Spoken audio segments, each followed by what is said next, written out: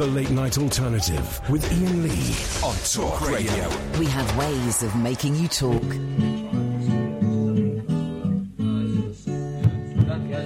Her Majesty's a pretty nice girl, but she doesn't have a lot to say. Her Majesty's a pretty nice girl, but she changes from day to day. I wanna tell her that I love her a lot, but I gotta get a belly full of wine. Her Majesty's a pretty nice girl, someday I'm gonna make her mine. Yeah, we only need like and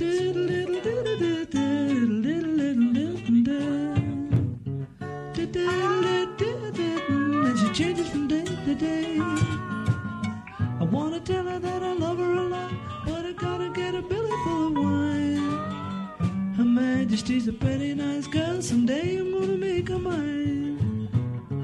Her Majesty's a pretty nice girl, but she changes from day to day. Her Majesty's a pretty nice girl, but she doesn't have a lot to say.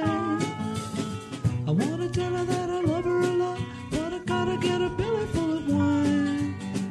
Her Majesty's a pretty nice girl, someday I'm gonna make her mine. Yeah, someday I'm gonna make her mine.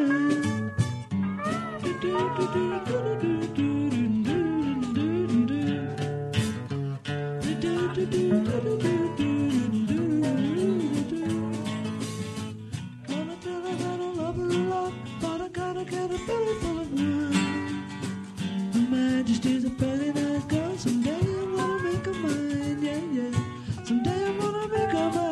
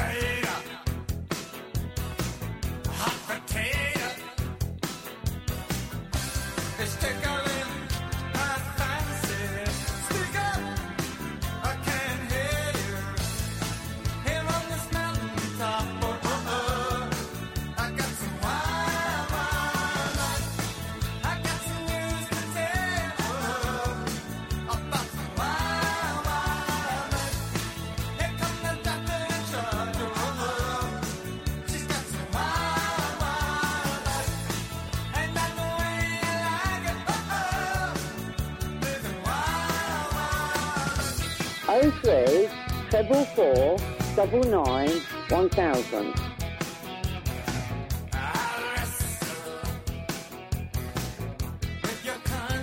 Wow! That was a dick. Are you mad?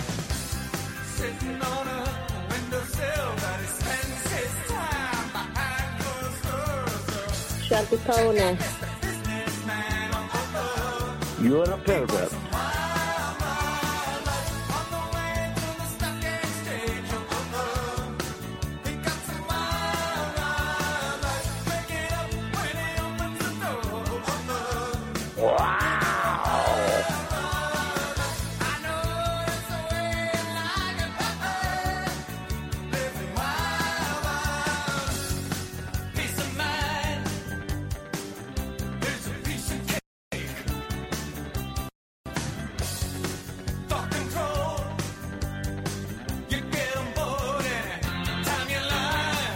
I'm David Babcock and I got my willy stuck in the hoover. Do you want me to do it for you? Rub it in. 03 444 99 1000. Language TV.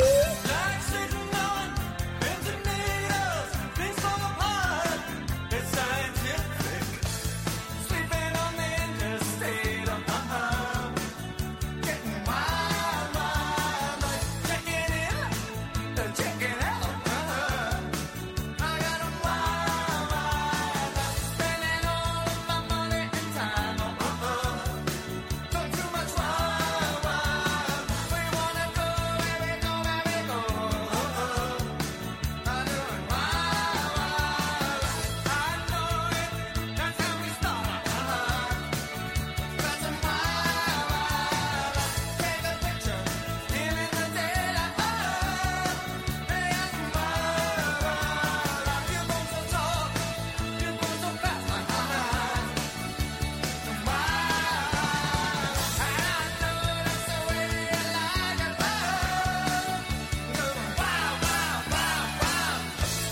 03 444 99 1000. I am far... Shut up! The song's not finished! I am coming to the conclusion that the Talking Heads, I think, are the best band of all time. I think. We just had a little Talking Heads moment outside, Catherine and I don't mean Thora Hird doing Alan Bennett. We had Road to Nowhere. We had... Once in a Lifetime. Yes. Song used to terrify me as a kid. Absolutely terrify me. I heard it once. It ever was. I heard it once in my bedroom. A little transistor radio. I asked for a CB, but my parents wanted me a transistor radio, and I was like, "Oh, that's great. It's not what I wanted." And one night it was dark, and it was probably Sunday. It was probably the chart show, and I heard Once in a Lifetime playing, and I cacked my pants. Songs that scared you. 03444991000. Does it sound all right in your ears? Because I'm using slightly different headphones and it doesn't sound all right. It sounds a bit funny. It sounds medium wave. Mm-hmm. It sounds medium wave. Amy, have you flicked the medium wave button? There must be a medium wave button. I think you've flicked it, Amy. What have you done? I don't know. You flicked the medium wave button, which is how speech radio should be heard. Slightly tinny and slightly compressed. So well done. You've done the right thing. We got guests aplenty this evening, so if you want to get your calls in, get them in now or get them in late. 10:30, Chris Warburton talking about Wake Up to Waco. That's what it's called, Catherine. It's called End of Days. 11 o'clock, we've got Stephen Tobolowsky just talking about life, acting, and Steven Seagal. So if you want to get your calls in, get them in now. 03444991000 is the telephone number. Songs that scared you as a kid. But I think the Talking Heads, to give them their full title, let's be respectful. Let's do that. I think they're the greatest. I'm beginning to think they're the greatest band in the world. I do need to reevaluate when they get funky. They did get towards the end. They got funky, and it's kind of like a weird white New York artsy funk. You know, the funk I can dig. Hey, whoa, I can dig. I'm a soul brother. Do you mean like new wave? No, I mean, they went proper funky, but there's still a New York white angular vibe to it. I'll have to. I don't know if Tina Weymouth, Chris Frantz, David Byrne, obviously. Oh, who's the drummer? Tina Weymouth is the bass player. Chris Frantz. No, it was Chris Frantz. No, Chris Frantz is the guitarist, isn't he? Tina Weymouth is married to the drummer. They were in the Tom Tom Club, of course, which was their spin-off group. What was his name? Boom, boom, boom. Anyway, if anyone knows the name of the drummer from the Talking Heads, 0344 499 1000 is the telephone number if you want to give us a call. It's going to be one of those shows today. Yesterday was World Radio Day. Catherine, what did you do to celebrate it? Got paid to be on the radio. Okay, yeah, me too. Today's Valentine's Day. Getting paid to be on the radio to celebrate. Yeah. Okay, I've been doing some thinking about this terrorist girl, the ISIS baby woman girl. Mm-hmm. Been doing some thinking about it, guys, so you don't have to. And I have the answer. Do you want the long answer, the short answer, or the short answer with a little explanation? What do you want, Catherine? I would like the short answer with a little explanation. Okay, great. I remember I've done this thinking, guys, I've been thinking about this all day for the last 23 hours, so you don't have to. Because it is a puzzle. Yeah. I have the answer. Here's the short answer with a little bit of explanation. We should allow her to come back into the country because don't forget, when she left, she was a 15-year-old child who'd basically been mentally raped by the sick ideology of ISIS. She was a kid and she was mentally abused, so we should let her back, see if we can work with her, see if we can help her in some way or other. If when she comes back she's still holding on to the ISIS ideology and after 6 months we haven't been able to change that, we send her back.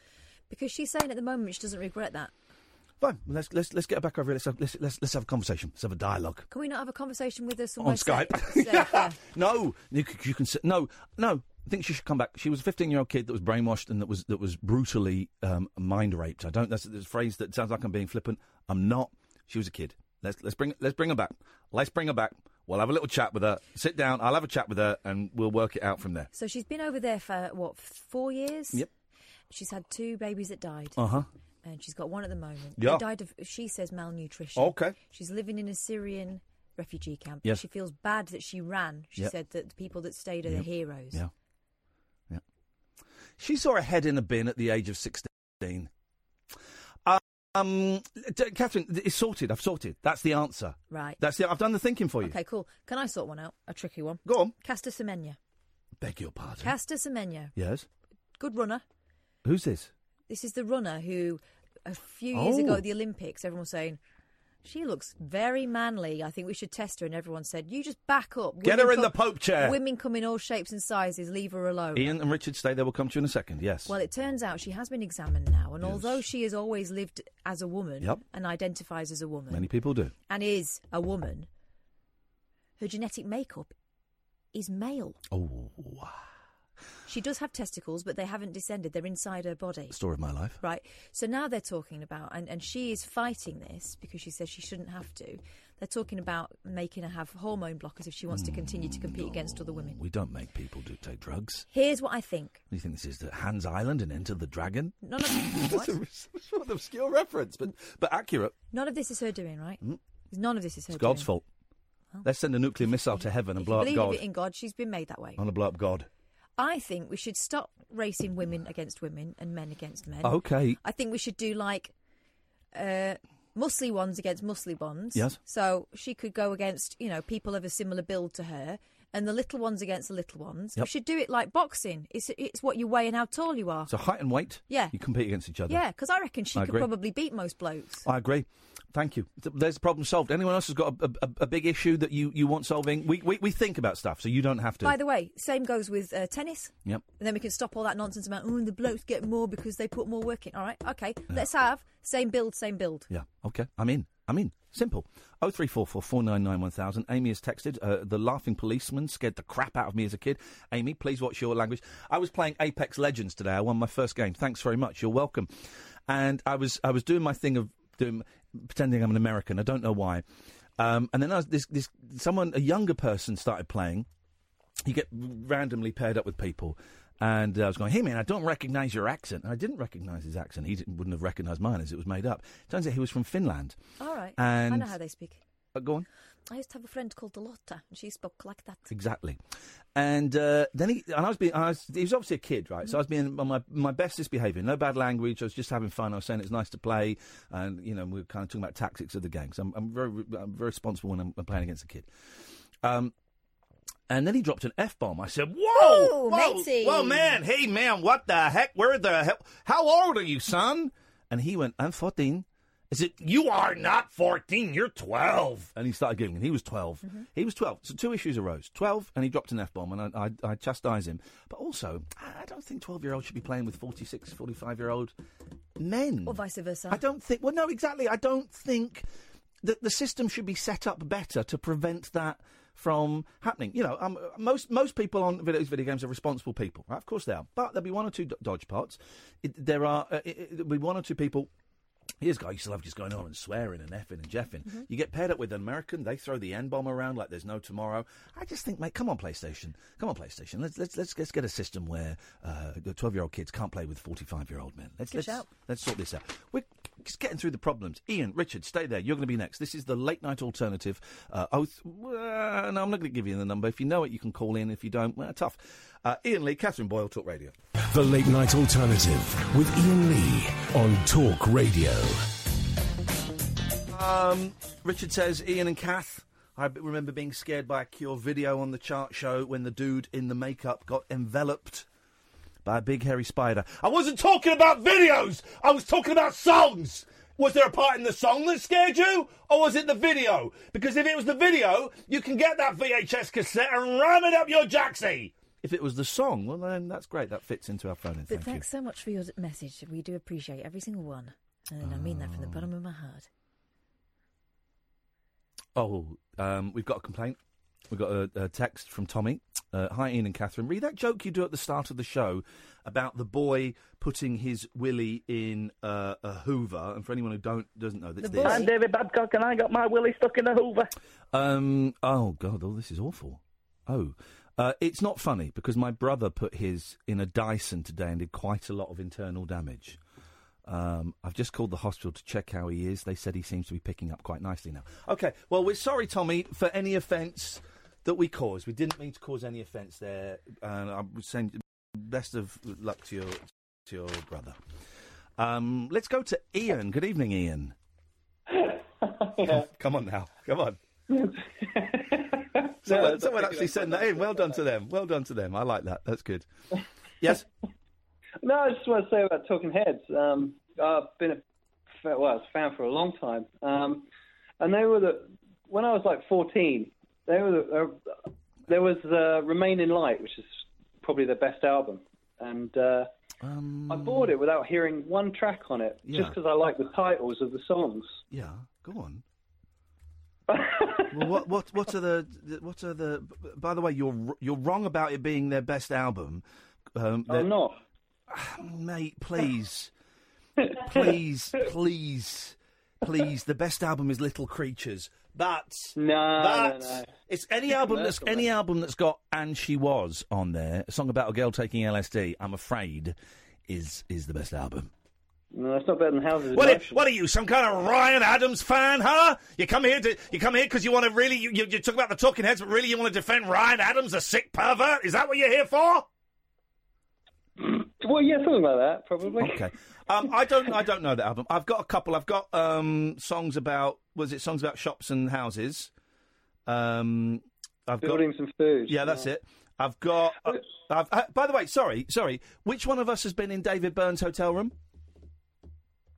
I'm guessing. I bet she has. Mucky care. I have. Who hasn't? Yeah, that's true. Have you ever seen him live? No. He's good. I've seen him a couple of times. I saw him once at the Kentish Town Forum, and then once at the Dome in Brighton. He's good. He does a brilliant version of "I Want to Dance with Somebody."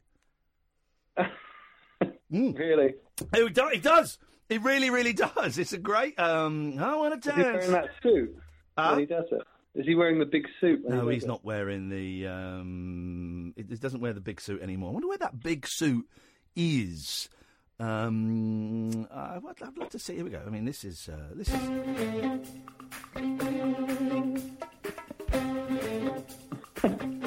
If I remember correctly, the voice is a little ropey on this, but.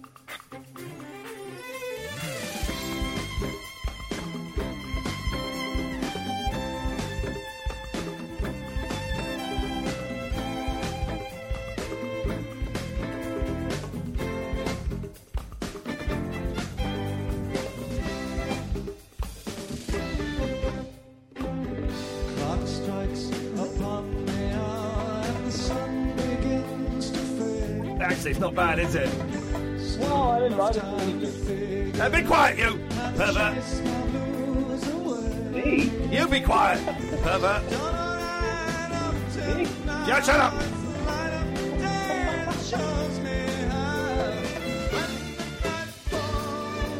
My loneliness comes.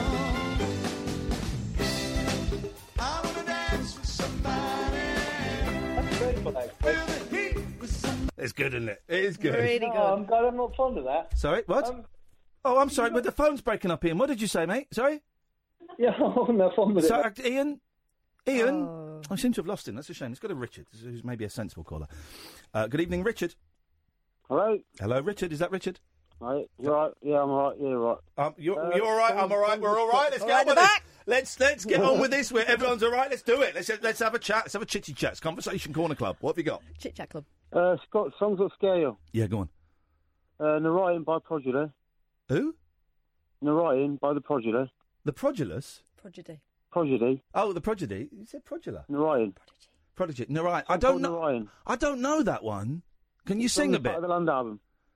Could you sing? Nama Narayana. Is that on it? Oh, flipping it. Oh, yeah, that sounds a bit demonic. It's a voodoo chant. Namayana. There's another one, Mr. Kirk's Nightmare. By the Prodigy again? No, not Prodigy. I think it's For Hero.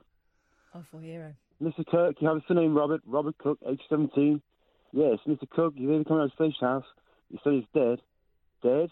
How? He died of an overdose. Oh, my. Flipping What is it called, Mr. Tug? Mr. Kirk's Nightmare.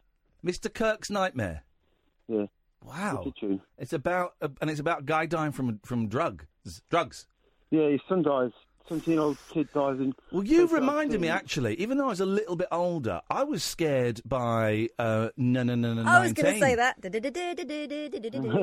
What was that? There's a bit in that. What was that? I was scared by that. In 1969, the average age of the Vietnam combat soldier was 19. All those who remember the war, they won't forget what they've seen. Destruction of men in their prime, whose average age was 19.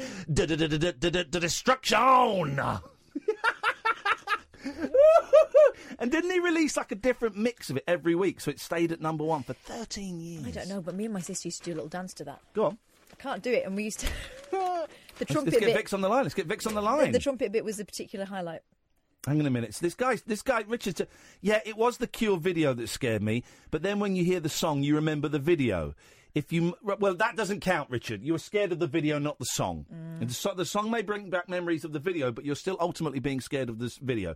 If you must know, I was scared of Peter's theme from Peter and the Wolf that my mum would play on record for me to go to sleep. And Sally said, I missed it. I've lost it now. That she was locked in. She was locked in the room at the age of 6 and made to listen to War of the Worlds. What? That's freaky, with the lights off. Richard, thank you for that, mate. Okay, there we go, he's gone. The prodigy. Well, that's your chance to phone in, gone for at least the next hour, hopefully the next 90 minutes. Unlucky. Unlucky. We had great calls, some of the best calls, apart from that Iain guy. But all the other calls... Richard's texts were embarrassing. Yeah, but that, like, Richard who called in was good. Yeah. There was not Richard's there. But that's just the way it works sometimes. We're going to have... It's guest... We're going to have some guests. So, yeah, all right, let's do that. Let's chit-chat with guests who are better than you. The people we're about to have on are better than you. I'm talking to the listener. They're actually better than us. They are, significantly so. They make me want to puke. They're so good. They're better than him. This is the Late Night Alternative with Iain Lee and Catherine Boyle. The Late Night Alternative with Iain Lee on Talk Radio. Oh, you missed some wicked ninja skills. I just remember it's Chris Frantz, of course, is the drummer from the Talking Heads, and Jerry Harrison is the guitarist. I just remembered that. And then Catherine was so angry with me just because of something I said. And she jumps to offence very quickly, that she threw my Nurofen at me, and she threw them. I raised my headphones to put them on my head. The Nurofen bounced off the headphones, went straight into the bin. No, into your bag. Straight into the bag, that's what I meant. Like a trick shot it was. Okay. Okay, dear listener. Now, you know us. We like to... Been on the hunt recently for new podcasts, and I think we've found some great ones. At 11 o'clock, Stephen Tobolowsky. Okay, go and Google him. You'll recognise him from so many films. He's been in over 200 movies, which is insane. He does a great podcast, the Tobolowsky Letters. Files. I discovered it at the weekend. I did 4 of them in a day, and they're like over an hour each, and it's great storytelling. Great, funny, insightful. The band Radiohead is named after him. I know, it's nuts. So we found some really good podcasts recently. And ages ago, and it was a long, long time ago, I got an email from Chris Warburton, who's been on the show before, who was talking about the staircase murder. Was it a murder? Yeah. Was it a raptor? Was it a murder? Was it a raptor? Yeah, the guy murdered his wife. Not Chris Warburton. As far as I know, he's not been found guilty of any murders. No. Not been found guilty. There's the rub. And he sent me an email a while ago saying, I've got a new podcast out. If you get a chance, have a listen, and if you like it and you think I could come on the show, then please do. And as I do with all of my important emails, I go, I'll have a look at that when I've got a bit more time. Like 2 months went past, and suddenly it's one of those moments. I woke up in bed at like 4 in the morning. Oh shit! That email from Chris. Oh God!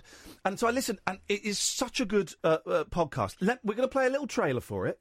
Wake Up to Waco, I think it's called. No, it's not. What is it? It's called End of Days. He should change the name.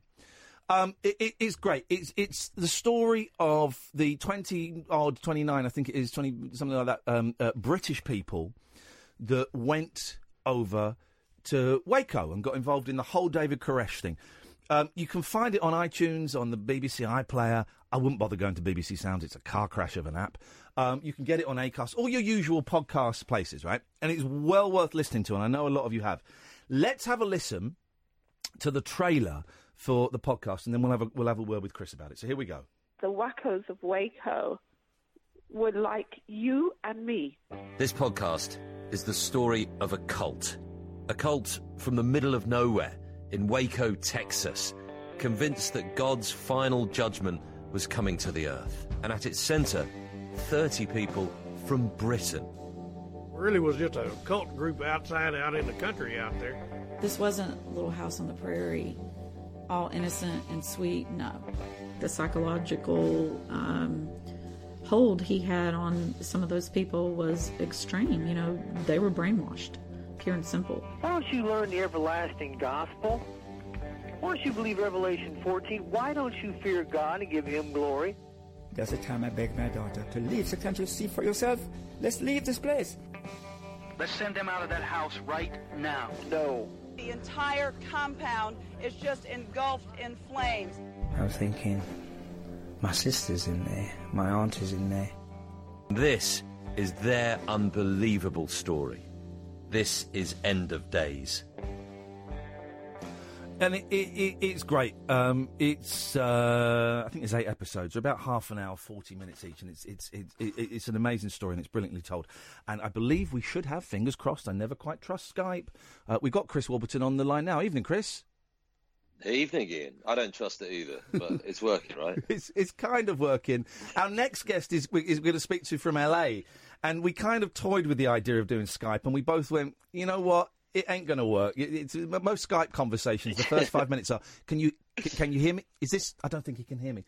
Chris, yeah, well, exactly. But you know, I present on 5 Live, and I do it on the weekends. Yeah. And the amount of times that we have guests, and I say, can we please just get them on the phone? Yeah. Because every single damn time, Skype, or I know we're going to use FaceTime for this one. FaceTime. And I think, oh, come off it. Well, this is not the future. I enjoy. It's not the future. The phone is fine. I'm going to enjoy the next 90 seconds of us being able to communicate, and then when you disappear, that's the end of that. Hey, listen, man, thank you so much for getting in touch about this, because this is a podcast that totally bypassed me. Some of my listeners pointed out it had been on Radio 5 Live at some point. Tell me about the background to this. Where did you get the story from? How did you land on this? Yeah, so my producer, the guy who I made this with, the guy called Kieran Tracy, was the producer of it, and he had just moved to Manchester, and he was on one of these guided tours of Manchester, and they went into the old coroner's court of the city. It's kind of deep underground. It was this very sort of old, very kind of, very, very strange building, very evocative, I suppose is the word I was looking for. And just as part of the tour, they said, oh, yeah, and this is where the inquest for the British people who died in Waco took place. And he was like, okay, I didn't know there were that many British people. And then he started looking into it and basically found that about 30 British people went out there and 24 of them died out there. So then we started basically trying to put the pieces together as to when that cult first started coming into the UK. And then we discovered that actually David Koresh himself had come over here in about 1988, 89 to a college in Berkshire, in Bracknell, which is such a, it's so far removed from where this all ended in the prairies of Texas. And that's the sort of bit that just thinks, how did all of this happen? But basically, he came over there, had a load of Bible sessions at this college off campus. And then a bunch of the people who had gone to experience that then went back to their communities, if you like, in London, in Nottingham, and in Manchester, and word kind of spread. And I suppose the podcast was about us trying to follow that path, really, and follow that web as it gradually went out across the UK, and then trying to understand what encouraged those people to give up, their pretty normal existence in the UK to decide to head out all the way to Texas. Chris, I was really interested by the idea that he came to this college, and then you kind of explain in the podcast that it's a Seventh-day Adventist college. Is that right? Yeah. No, that's right. So these are people, they were regular churchgoers, they were members of families that loved them, but they were members of this church. And I'm guessing the fact that they're kind of primed to await the second coming by the Seventh-day Adventist sort of branch of Protestantism was what led them, perhaps, to be ready for someone like Koresh to come along. Yeah. No, I think you're spot on. You know, there's definitely an aspect to that because, you know, having made this, the thing that we get asked all the time is, why did these people suddenly think that this was the man? You know, this was the new Messiah.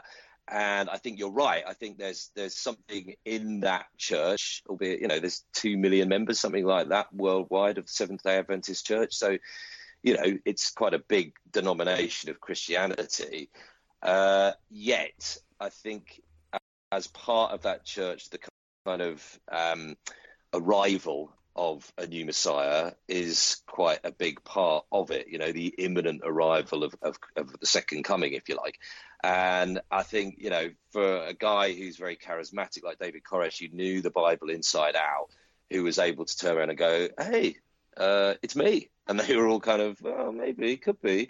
You know, that sort of was quite a big part of it. And also, he was absolutely schooled in these very, very difficult kind of end of times parts of the Bible. So, you know, the book of Revelation, the book of Daniel, the stuff that a lot of theologians choose to go nowhere near because they just say, do you know what, it's too difficult to decipher. But there he was saying, I've got it, guys. I totally understand this. And what's more, it's all going to be going down in Texas, so why don't you come over? And I think that kind of mixture of his personality, along with what he was saying, and along with a message that they wanted to hear, as you're quite rightly saying, Kath, was quite intoxicating for a lot of those people. What was interesting, and by the way, dear listener, there will be spoilers, but we are only going to touch the tip of the iceberg because there are so many different stories and permutations in this podcast. That's right. What interests me is that these were just normal people. They're not weirdos. They're not whack jobs. They are normal people who are religious and are looking for some kind of answer. Because the usual stereotype, you know, we grew up kids just post 70s and the Moonies and stuff, all that happened, and it seemed to be in popular culture, you know, there would always be, if you were watching a film, it would be someone who was lost and alone in a big city would get sucked into a cult. This wasn't the case at all, actually. These were members of families that really cared about them.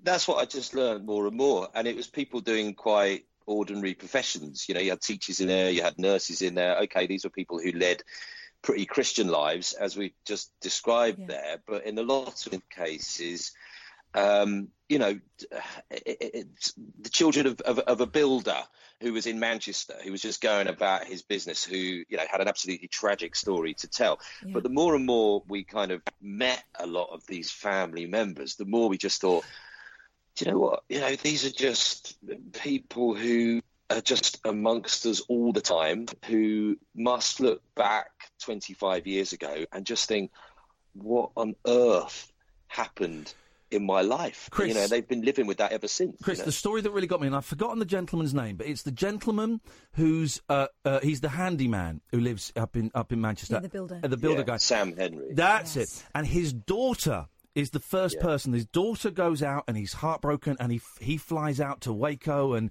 he tries to persuade her to come back. Oh, yeah, you're punching the air, aren't you, at that point? Oh, you're thinking he's going to do it. It's going to be great. And she refuses to come back, and so he goes home to his wife and his other kids. And a short time after that, they tell him, they call him upstairs and say, look, we've packed, we're off to Waco tomorrow, we're moving out there. That's incredible. And the dignity with which he speaks about just the biggest heartbreak a man could go through. It is the most unbelievable story of the entire thing. And the fact that he did what I guess any parent would do when his daughter decided to head off to Texas, to this commune on the outskirts of this city of Waco, a place that she wouldn't have known, that he would have had no idea about at all. The fact that he got on a plane and then travelled for hundreds of miles in a Greyhound bus across America to suddenly get there, to get into the commune itself. And he describes in great detail, as you heard in the podcast, the confrontation he has with David Koresh. Oh, it's so who tense. is basically trying to get him to join in as well. Sorry, what were you going to say, Kath? I was going to say, yeah, he's tried to assimilate him, and then when he realises he can't, this guy suddenly becomes a troublemaker. And it's kind of wonderful to hear, because he's in front of everybody, he's exposing this guy, and you think, yeah, he can see it, he can see what you can't. But he's on his own. That's it. And there's that line when he said he first arrived, it really struck me, where he says, I saw this woman staring at me when I arrived at the commune, and I'm sure she saw a Christian when she looked at me, but I saw a witch. And you just think, oh, wow, God, it's so evocative. It really is. And then, like you say, he then leaves, can't believe he hasn't been able to persuade his daughter to come back to the UK. He comes home, he has to break the news to his family. And then literally within weeks, they turn around and say, we're heading off there too. And it's kind of like, well, when? And I think it was, well, tomorrow. And he has had to live with just the most extraordinary loss for all of those years. But he was so welcoming to us. He's moved, because he came over as part of the Windrush generation, and he's moved back to Jamaica now. And so we had a really long chat with him. I was in Manchester, he was in Jamaica, and we did one of the interviews that way. And then he was really, really gracious, because when it was the 25th anniversary, he was having a special memorial service in a cemetery in Stretford in Manchester. And he basically said, do you and Kieran want to come along? Which was so nice, because it was such a personal moment and of great emotion for him and his family, and he just basically said, you come in, it's really important for him and so many of the other people that we spoke to, that people hear this story, so that they're aware, I suppose, of not how easy, because it's not as if it's something that regularly happening in society, is it, but that if the circumstances are right, people can get attracted into that. And of course, go on, sorry. No, I was just going to say, the couple, there are so many lovely, lovely people in it. The couple that went to like a sort of Bible studies, I don't know, week, or that marathon Bible studies session that was held by one of Koresh's partners. And people are sleeping on the floor with their kids, and they're all. It's like go to the loo or anything, would he? And they're kind of this lovely couple, and they're sat there going, This isn't quite right. There's something about, and tell me about them. Yeah, George and Dimplets Taylor. Oh, I love Dimplets so much. Dimplets was so nice, and she has no idea why she's got that name either. I said, I've never heard that name before. She said, I was given this name. I don't know why. There's no good reason for it. I've never heard of anybody else who's called it ever before. But yeah, they live in Oldham. They welcomed us in. They were just such lovely, nice, gentle people. And like you say, they basically described the fact that they were invited to, as they call it, a kind of Bible session. And it was with David Koresh, his right-hand man, and it was in a semi-detached house in Manchester, in a place called Cheetham Hill in the north of the city. And I'm giving it off like it was all just happening in Manchester, but it wasn't. Similar things were happening in Nottingham, similar things happening in London as well. But in this particular instance, like you say, it was standing room only in a living room. People, sat on the windowsill, seating around the place. They were living there for the best part of a week. Some of these people, they had their families there, they were sleeping there, they were eating there, as this guy Steve Schneider, David Koresh's second in command, basically just bombarded them with David Koresh's message. And there were just parts that Dimplets talked about where she said, I went up to him, I interrupted him at one point, and he was furious. He wasn't a man who was accustomed to being questioned or interrupted at all. And then at one point he said, I've got to go and make a phone call. I've got to go and speak to God. Wow. And she realised that he was referring to calling David Koresh, and he was essentially referring to him as God. And the thing is, there was a reasonable percentage of people who were in that room who then chose to head over to Waco. And she tells the story of her own sister-in-law, who was one of those. And then she tells us the dramatic story that you might remember as well of her sister-in-law choosing to escape from the commune in Waco with her children in tow. And it was like dead of night, all in dark clothes, because they were scared of some of the kind of heavier type of characters who are aligning themselves. with Koresh, you know? There are so many of these stories. I want to get onto Livingstone in a minute because he is fascinating, and well done for getting him in, because that, I think, is what elevates this podcast into something very, very special. Is you've got someone who is a big supporter still of Koresh. But there are some incredibly upsetting bits, some horrendous, very honest accounts. Particular bits when the siege happened, and the siege went on for, I don't know, was it like 55 days or something? And it was a complete cock-up from the Americans, from the FBI and the American firearms. It was a cock-up, and they handled it abysmally. But you've got these sisters and these fathers and these brothers and these friends who are at home watching their family and their loved one, watching the building that they know their family is in, burn down. And again, dignity is the only one I can think of. The dignity with which these people tell, I'm getting goosebumps thinking about it, tell the horrific story of watching this happen on television. That's something really, really special that you got them to share it so honestly. It must have been tense in the room when you and Kieran are sat there with a microphone and someone is sharing that stuff with you. Yeah, totally. And it's also one of those ones that when you're doing some of these interviews that we did for hours and hours and hours, because we didn't know how the whole thing would piece together a lot of the time, but you know that you're initially talking about the relationship with their sister or, their son or daughter or whatever it might be, the relationship. You're trying to get that human side in the interview, and then it kind of moves on to when the cult started coming into their life, and then when they made the decision to go over there, and you know that the interview is inevitably heading towards them describing probably the worst moment of their entire life, and you know it's going to be full of the most horrific memories for them. And for a lot of these people, they hadn't ever talked on the record before. A guy called Devon Elliott, who works in a school in a village outside Nottingham. Such a nice guy, and he was one of the first people we interviewed in the whole thing, and he's never spoken on the record about what happened before. And I could just, you could see it in his eyes, and it was just, I didn't feel guilty because this is the job, right? And he knew we were going to be asking him the questions, but it did feel like we were intruding in such a horrendous memory for him. And as you say, because it was 1993, we're so used to the kind of 24-hour nature of the news and all the rest of it now, but I was 16 and I remember that being a story that I was watching on the sofa in my mum's house and thinking, yeah, this is okay. It was one of the very first stories that really sort of permeated in that kind of 24-hour CNN type of way, and obviously the final outcome of it was so horrific in nature, and the fact that these almost plywood buildings were just consumed by fire in the prairie winds, and the fact that they were able to watch the whole thing come to that conclusion. And some of the accounts that we had as well,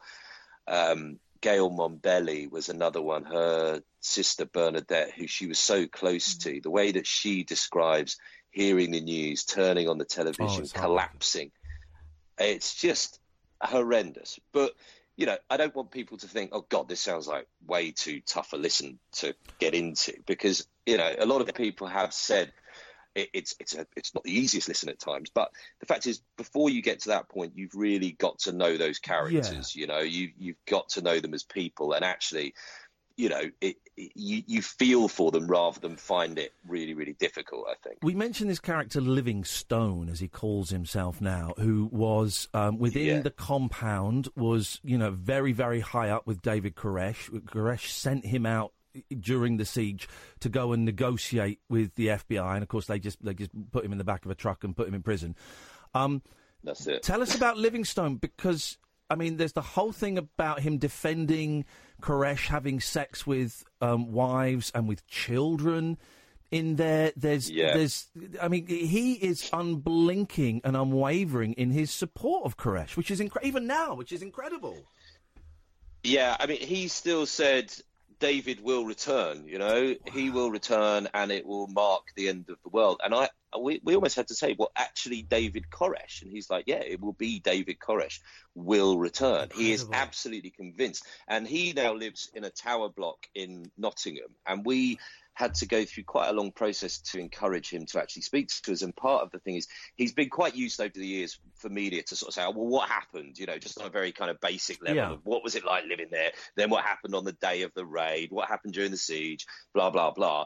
But he was absolutely adamant that he wanted to get into all of the kind of, you know, philosophical, spiritual underpinning of the whole thing as far as he saw it, you know, the word according to David Koresh. And I've got to say, you know, Kieran, my producer, and I were kind of like, oh, well, that's just going to be so heavy and unpenetrable for the listeners. But then when we actually agreed to go and speak to him, and I interviewed him for about 3.5 hours, we actually realised that you kind of needed quite a lot of that to actually understand how far off in their kind of perception of what was happening they were compared to, say, for example, you know, the average punter or the FBI who are trying to negotiate with them. You know, you're trying to negotiate with people who are thinking in a completely different way about what's going on there. And so that was interesting. But I mean, you know, that was such a challenging interview because he was quite suspicious of us, I think, quite a lot as well, as to whether we were going to give him a fair crack at the whip. And I've never had so many questions that I've asked with the answer being, well, Chris, in order to answer that, we've got to go back 2,000 years. And I would just think, we don't.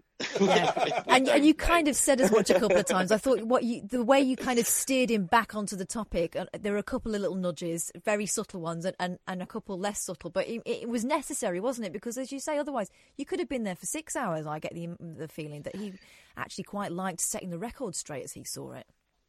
Yeah. And, I mean, he's had an absolutely extraordinary life because he was actually imprisoned in America for 14 years. He got a 30-year jail sentence for conspiracy to murder a federal agent because of his part in the initial raid at Waco. He did his time there and then can you imagine coming back to the UK and just sort of, okay, well, that was that part of my life. It would just be completely bizarre. And, you know, we went to see him in the Tower Block. There's not an awful lot in his flat. And you've heard that bit that we recorded right at the end. He knew we were recording, but he basically said to me, you know, well, I'm not sure you're necessarily going to get this podcast out because there's going to be some big things happening over the next couple of months. And I was saying, well, what you mean? You know, it could be the old end of the world. He was like, well, you know, there's a chance. And you're kind of like, okay. And that was his parting shot, and then we're off. Maybe he was talking about Brexit. I think he meant Brexit. I think that's could well have been. Chris, actually, that's a very good point. It could be. Chris, listen, we're out of time. I'm so glad you sent me an email. Please send me an email with the next project that you do, because me and Kath absolutely love the stuff that you do. We think you're brilliant. Good. Kieran is incredible as well. Let's be honest, Catherine. We all know the producer is the real brains. Yeah. Damn straight. In these organisations, we all know that. We all know that. It's if you want to find it, dear listener, it's End of Days. I've got the title right for the first time. You can get it on iTunes. You can get it on the BBC iPlayer, wherever you normally get your podcast. There are moments of lightness in there and humanity and all of this stuff. We've made it sound very heavy and very dark. There are some very heavy, very dark moments. But it is a beautiful story. Beautiful is possibly the wrong word. But there are some very human stories that are beautifully told. Well done, Chris. Thank you so much, mate. Yeah, nice one. Thanks a lot for having me on. Appreciate it. How's Nicky Campbell, by the way? Has he improved? Yeah, I think he's doing all right now. He's back on 5 Live after the kidney stones. Excellent. Yes, that was an interesting interview. But he's all right. Hey, nice one, Chris. Thank you very much. Dear listener, this is the Late Night Alternative. Coming up next, we've got Stephen Tobolowsky from LA. I think he's in LA, somewhere like that. This is the Late Night Alternative on Talk Radio. The Late Night Alternative with Iain Lee on Talk Radio. We have ways of making you talk.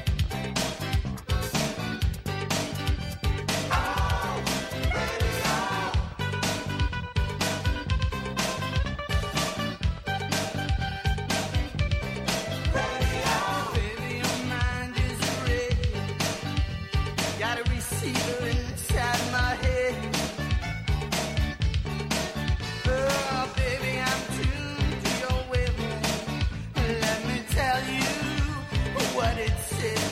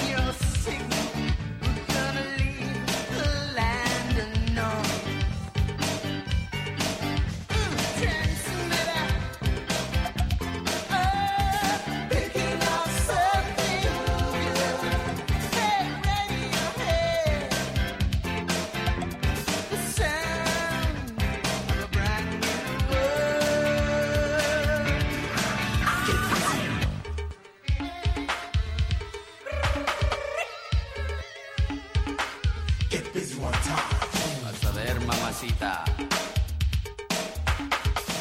That is this is the movie version of the song Radiohead from the movie True Stories, okay, which is one of my favourite films. I saw it about 20 years ago and was like, wow, this is like Head for the 80s. And hallelujah, it's finally been released on a Criterion Collection DVD. It came out earlier this year, like last month, and I got it, and it's packed full of extras. The original movie soundtrack is released for the first time. Talking Heads released a True Stories album where it's them doing the songs from the movie, and it's great. But this is This is John Goodman and the whole cast doing the songs. And what I liked about that film was I had never seen it before, but you used it as a test of our friendship. Yes. Now, is she going to like this? Because if she doesn't, 5 years out the window. Yeah. Loved it. Yeah. What a film. And I know a few of you have seen it as a direct result. Anyway, the DVD is packed full of extras, as it should be. No director's commentary, disappointing, but the rest of it's packed full of extras. And I fell down a couple of rabbit holes in the extras. The first one was a gentleman called Spalding Gray, who plays the mayor in the movie. And I remember seeing it years ago and thinking, this guy is an incredible performer. He's doing these weird things with his hands. And I've kind of fallen down a Spalding Gray rabbit hole. Amazing performance artist and actor. Did a series of one-man shows. Did a movie with Nick Brumfield, who we love. Really tragic life. Committed suicide. I think it's about 10, 15 years ago. So I've kind of been stocking up on books on DVDs. And then I saw this Tobolowsky character kind of popped up as one of the people involved who supposedly you see the movie, and it's Stephen Tobolowsky written by, and he's on there as part of the extras going, yeah, didn't write the movie. and I kind of was Googling him, and he's been in over 200 movies, and I recognised him, of course, from Groundhog Day. And the weekend I discovered his wonderful podcast, and I was listening to 4 of those. You listened to about 3 or 4 of them as well. I did. I was tidying my wardrobe. I folded everything. It's a good job my kids didn't come in. They would have been folded up and put away too. It's such a good podcast. It's so good. And I just, on an off chance, sent Stephen an email. And Stephen foolishly replied and agreed to come on the show this evening. And we have Stephen on the line now. Good evening, Stephen. Good evening, Ian. It's so nice to talk to you, man, honestly. And your voice is so familiar because I've seen you in... I've not seen all 200 movies, let's be honest, but I've seen you in so many movies. I've seen you in the Goldbergs, the series that's kind of just showing over here. And I've got to say, man, your podcast, the Tobolowsky Files, I keep calling it letters, Files, what a joy, man. How was that fun to do? Well, it's still being fun. It was kind of an accident the way the whole thing happened. This is another story, I guess. In 2008, I was riding a horse on the side of an active volcano in Iceland. And we're off. And we're off. And this is absolutely true. This is no exaggeration, is that I got hit by a gigantic wind off the Atlantic Ocean that lifted me and my horse off the ground, carried us several feet, dropped me on the other side of the road, and my horse kind of thought it was like God saying, "Giddy up." And that horse took off, and I got thrown onto a hardened lava flow somewhere on the other side of the mountain. Ouch. And I was going in and out of consciousness, and I ended up breaking my neck in 5 places, and the middle vertebra was C4, what the pros call it. Yes. C4 got crushed. So when I got back to the United States, my doctor told me I had a fatal injury, which was pretty shocking. It was at first I thought it was kind of a terrible misuse of the word fatal, because obviously it wasn't, and I was scared. And then I thought, wait a minute, this is kind of inspirational. Oh, come on. What if what the doctor said was true and I really died on the mountain in Iceland? What are some of the stories I have never told my boys about their dad? And so I started writing these stories about First Love and First Adversaries and Radiohead, et cetera, like stories which became the Tobolowsky Files as kind of a way so my kids would know who their dad was. And coincidentally, it'll come as no surprise to any parent listening to this, my children have not listened to any of it. None of it. But it became a podcast that I guess has gone all over the world now, and of these nutty, crazy, but true stories. And that's the Tobolowsky Files. They are beautifully told. They're beautifully written. I do want to talk about true stories because I've devoured all of the extras on there, and I found episode 44 of your podcast, which is the one where you talk about working with David Byrne, and you and your wife wrote the movie, gave him the movie, and then didn't hear anything for a year. Is that right? Well, Beth wasn't my wife. She was my girlfriend of 16 years. Okay. And she had just won the Pulitzer Prize for dramatic literature. Wow. In America for her play Crimes of the Heart. And so Jonathan Demme, who did Stop Making Sense with David, really wanted to get Beth to write David's movie, True Stories. So Beth met with David, and she called me up and said, I have no idea what David is talking about. Maybe you should come over and you talk to David. So I went over and talked to David, and I didn't understand quite what David was talking about. But on the wall of his home, which had no furniture in it, on the wall of his home, there were about 200 pencil drawings. And he said, could you turn these drawings into a movie? And I looked at them for about 2 hours, and I said, David, I'll tell you what, I'll go home, I'll write something, an outline or some sort of, and if you like it, you can hire me to do the movie. If you don't like it, you could keep whatever I write and use it anyway, whatever. So anyway, that night I wrote 35 pages of outline and scenes and character descriptions from true stories that became True Stories. David hired me. And then he called up Beth and said, well, if I have Stephen working on the structure and the characters, Beth, can you be working on the movie too? So Beth and I wrote the first draft of True Stories in 19 days, which is not a lot of time. No, that sounds quite speedy for a movie treatment or script, yeah. Right, and we gave it to David, and then, as you have mentioned, we did not hear from David for a year. And then I'm driving through the Hollywood Hills, and I hear a knock, knock, knock on my car window, and it's David Byrne on a bicycle beside my car. And he's gesturing for me to roll down the window. So I roll down the window.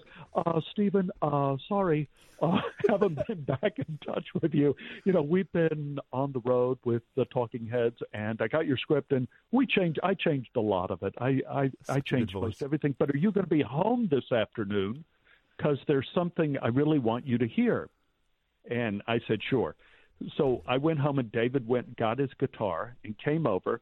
And he said, I really liked the story you told me about how when you were young, you had this experience where you heard tones in your head. So I wanted one of the characters in the movie to have that. And he sat there and said, and I wrote this song for them. So he played me in my living room the song Radiohead. And I went, damn.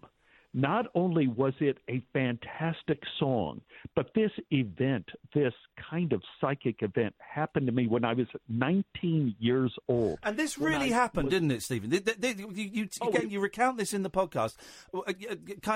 You just found yourself saying stuff and answering questions that were absolutely spot on, and with stuff that you couldn't have known.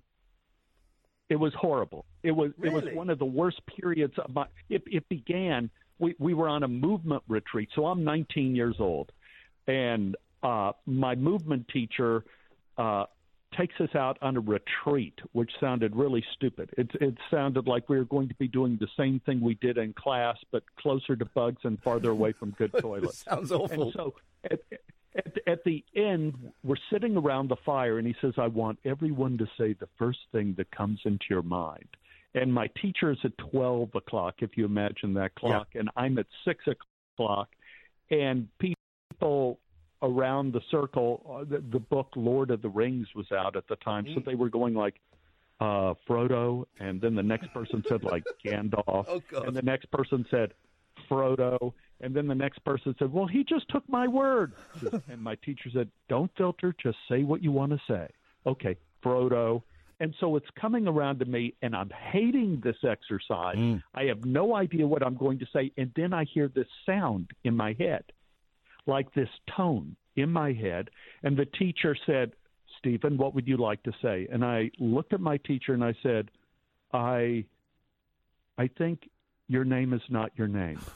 I think you're operating under an assumed identity, and your real initials are either JK or JL. Pause.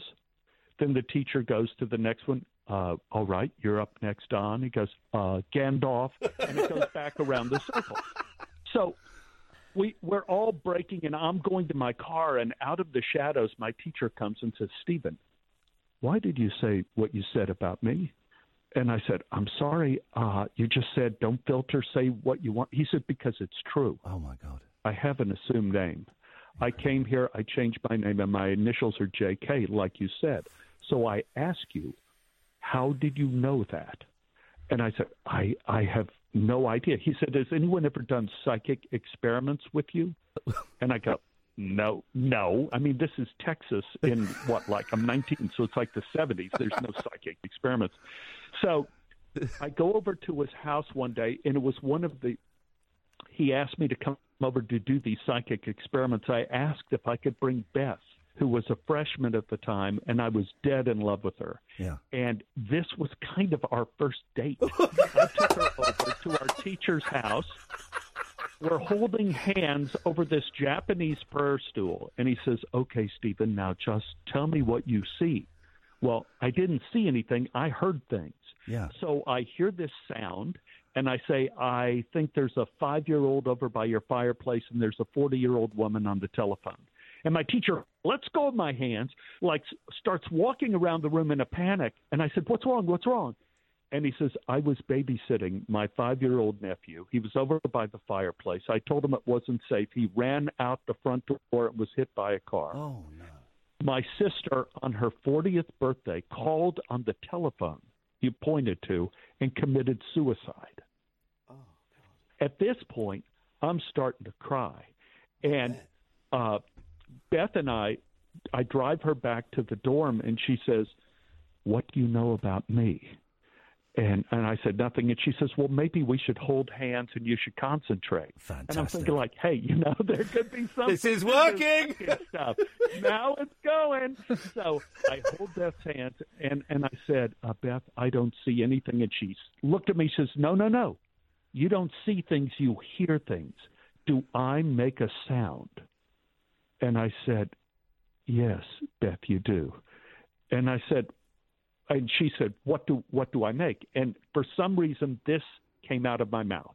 This was pretty much word for word.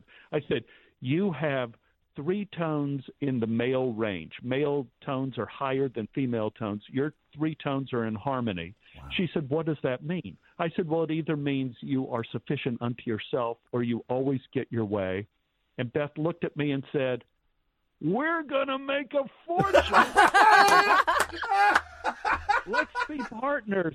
Look, I'll go gather people from the theater department together. I'll bring them to you. You hold their hands. You listen to you. Whatever you want to say. We'll charge $0.25 each, maybe even $1. And then you say this, whatever. This is great. And we'll put the money in a jar and we'll save it.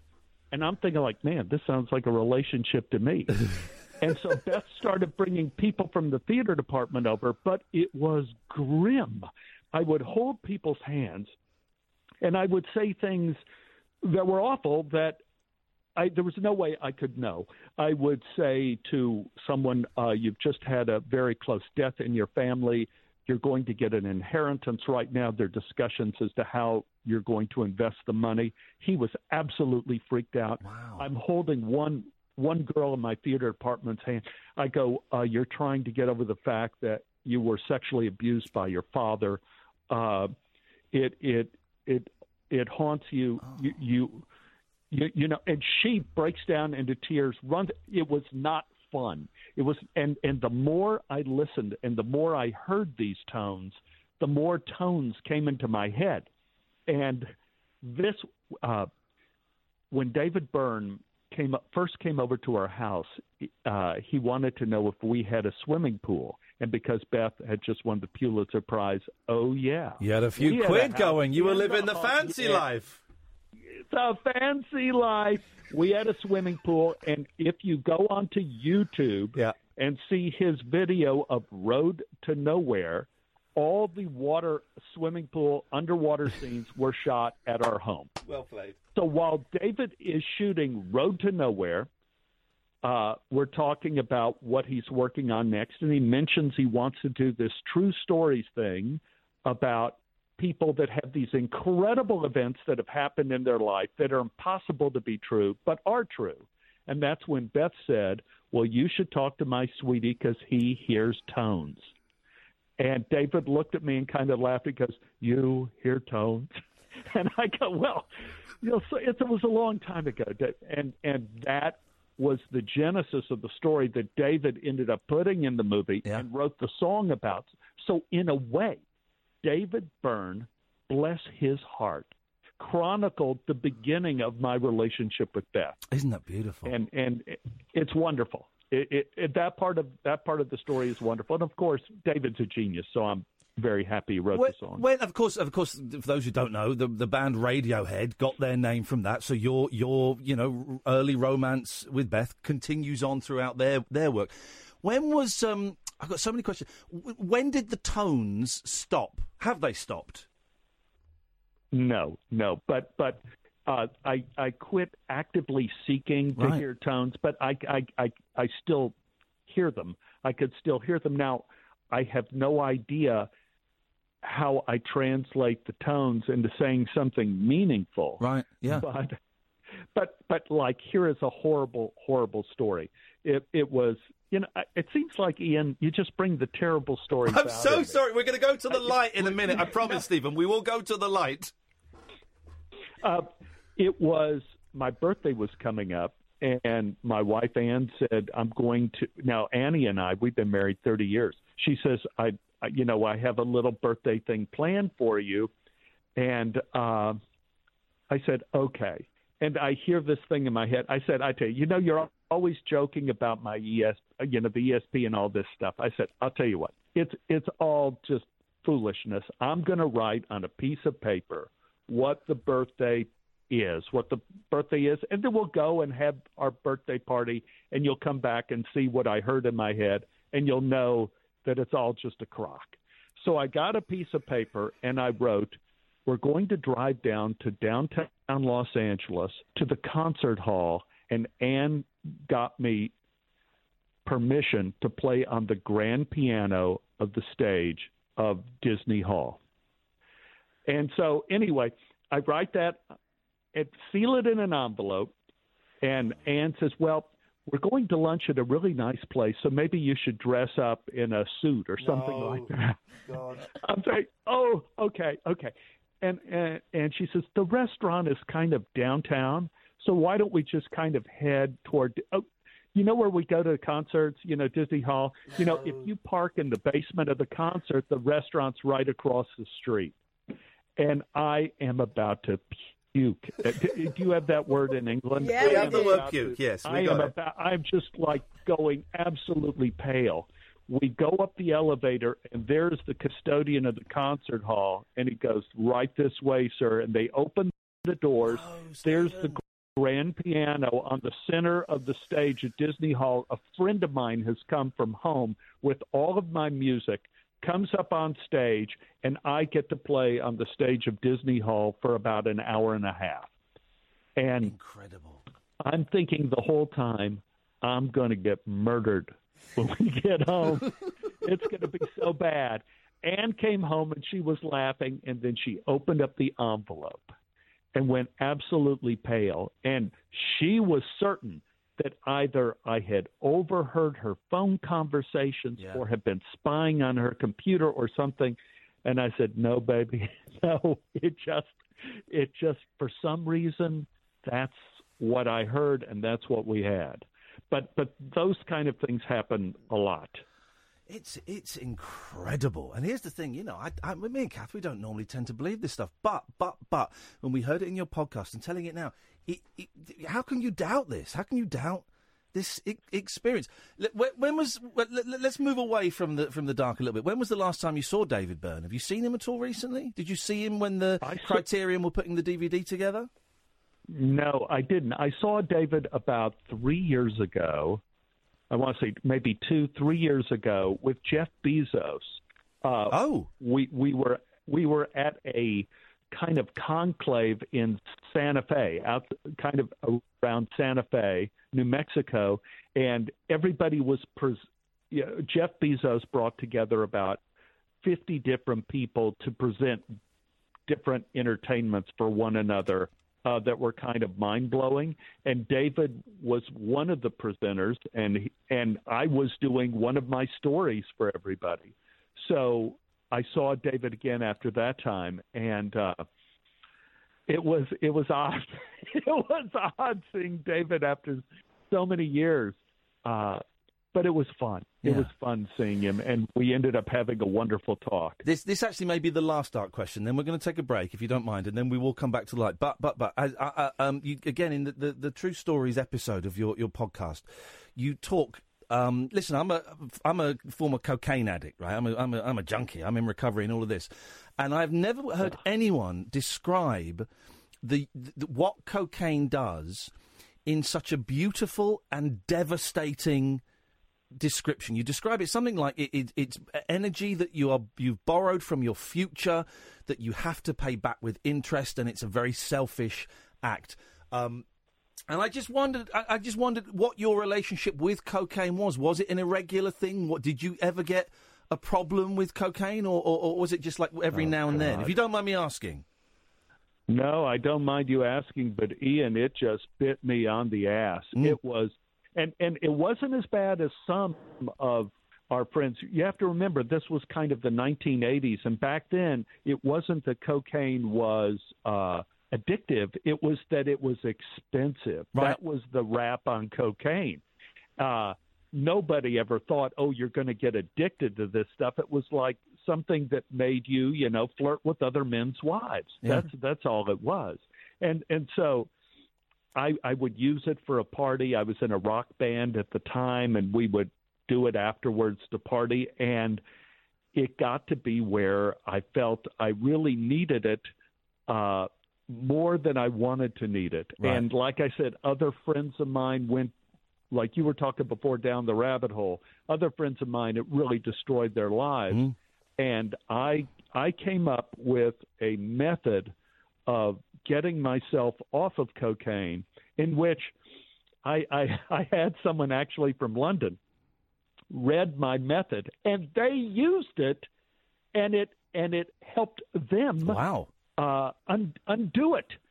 And if briefly, what my method was, I said I wasn't addicted to cocaine. I was addicted to the cash machine that I needed to get the cash to buy the cocaine. Right. So maybe if what I did is I spent the exact same amount of money I was spending on cocaine every week, but I had to spend it on me. I couldn't save the world. I couldn't do anything. I had to spend it on me. And the first week it was easy. Yeah. The first week I bought a set of encyclopedias. I bought some Cuban cigars. I bought Paradis brandy. Second week, it was not so easy. So I'm buying some Italian suits. It was, and I have to keep spending this money every week on me of new stuff. And it became exhausting spending money on myself. Yeah. And after 8 weeks, I said, I can't do it anymore. I'm stopping this. And I realized that for the last 8 weeks, I had not done any cocaine, and I had lost the physical need for cocaine. Brilliant. And I had transformed myself into a narcissistic actor with a closet full of Italian suits, the richest brandies in the world, Waterford Crystal. It didn't improve my personality, but I wasn't addicted to cocaine anymore. Stephen, can we go to a quick break and then come back? Are you okay to hold on for a minute?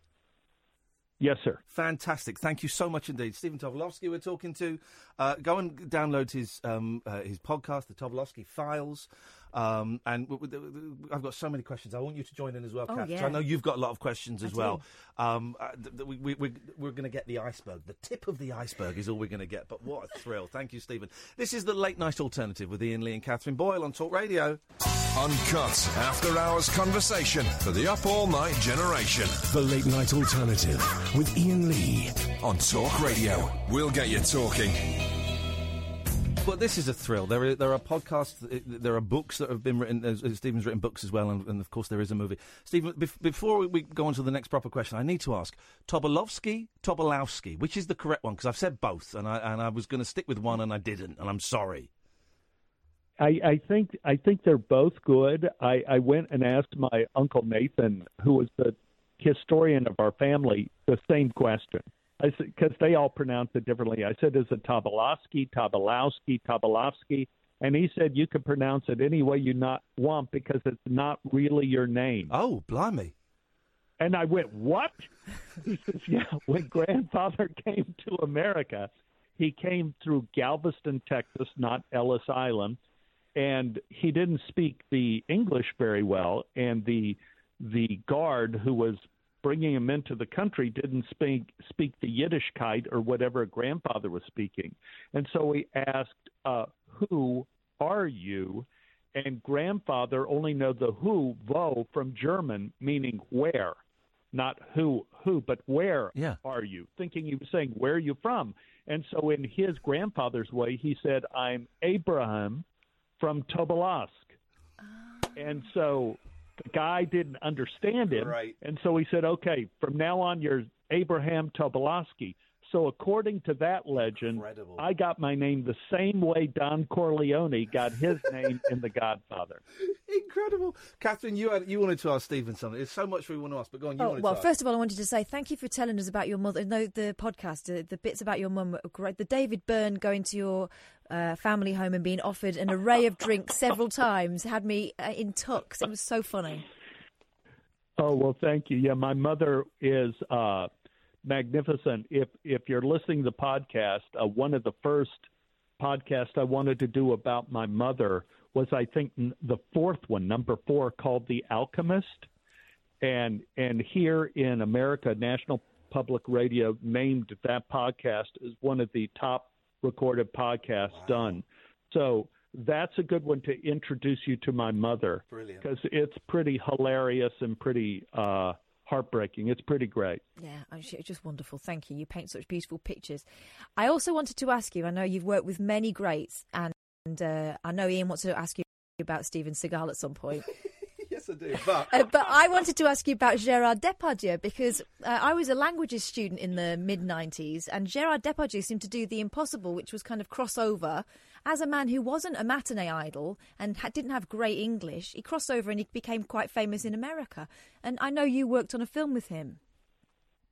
Yes, My Father the Hero. We did that in the Bahamas, and I did that with my wife, Anne. She played my wife in the movie. And I think it was one of Katherine Heigl's first roles. I think Kathy Heigl was maybe early teens, 11, 12, 13, around in there. She plays the female lead in that.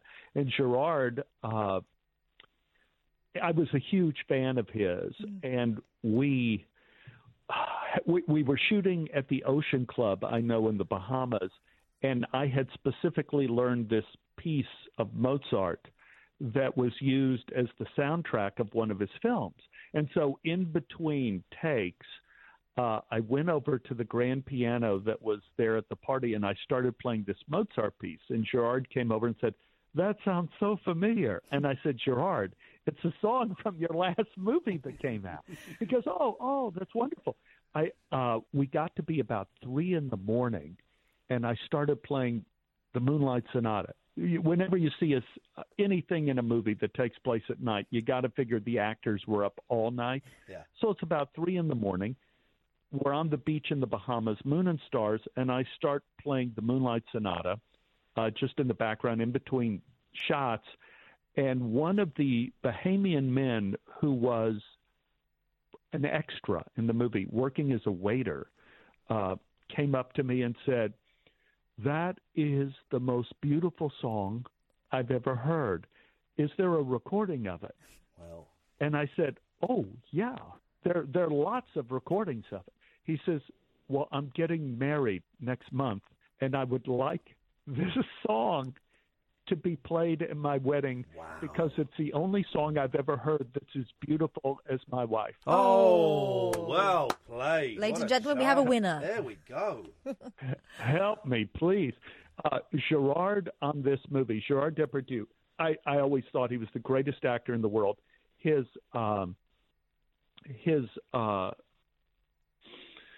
We had so much fun shooting the movie, and it was such a treat for me to be so close to. Really, at that time in my life, I thought he was the greatest actor in film. So to work with him was such a treasure, and it was one of the great moments for me. Stephen, why acting? How did you get into acting? Because you say you grew up in Texas. I kind of imagine that, we think of Texas, we think of, big men with big hats and oil and, kind of manly pursuits. Not saying acting isn't manly, but the arts and creativity and performing doesn't kind of strike me as a normal Texan endeavour. So how did you get into acting? Oh, Ian, this is really a stupid answer. This is going to challenge everyone. I got into acting because when I was 5 years old, I thought monsters were real. And I loved monsters. I loved Godzilla, and I loved Dracula and the Wolfman. And I thought if I became an actor, I could hang out with these monsters. Oh, fantastic. And that propelled me through my early years doing plays around, I'm getting ready to work with Godzilla, hopefully someday. And then I got to college.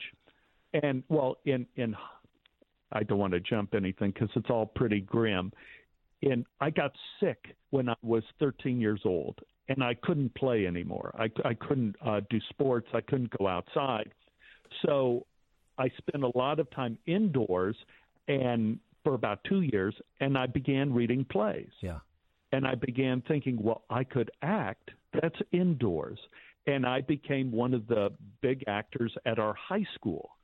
And then I went to college, and I thought acting was noble. It was the first time that I encountered Shakespeare and Chekhov and Shaw and all those great, great writers. And then I came out to Los Angeles, and I'm auditioning for Butt Crack Plumber. I'm auditioning for, Homeless Man number 2.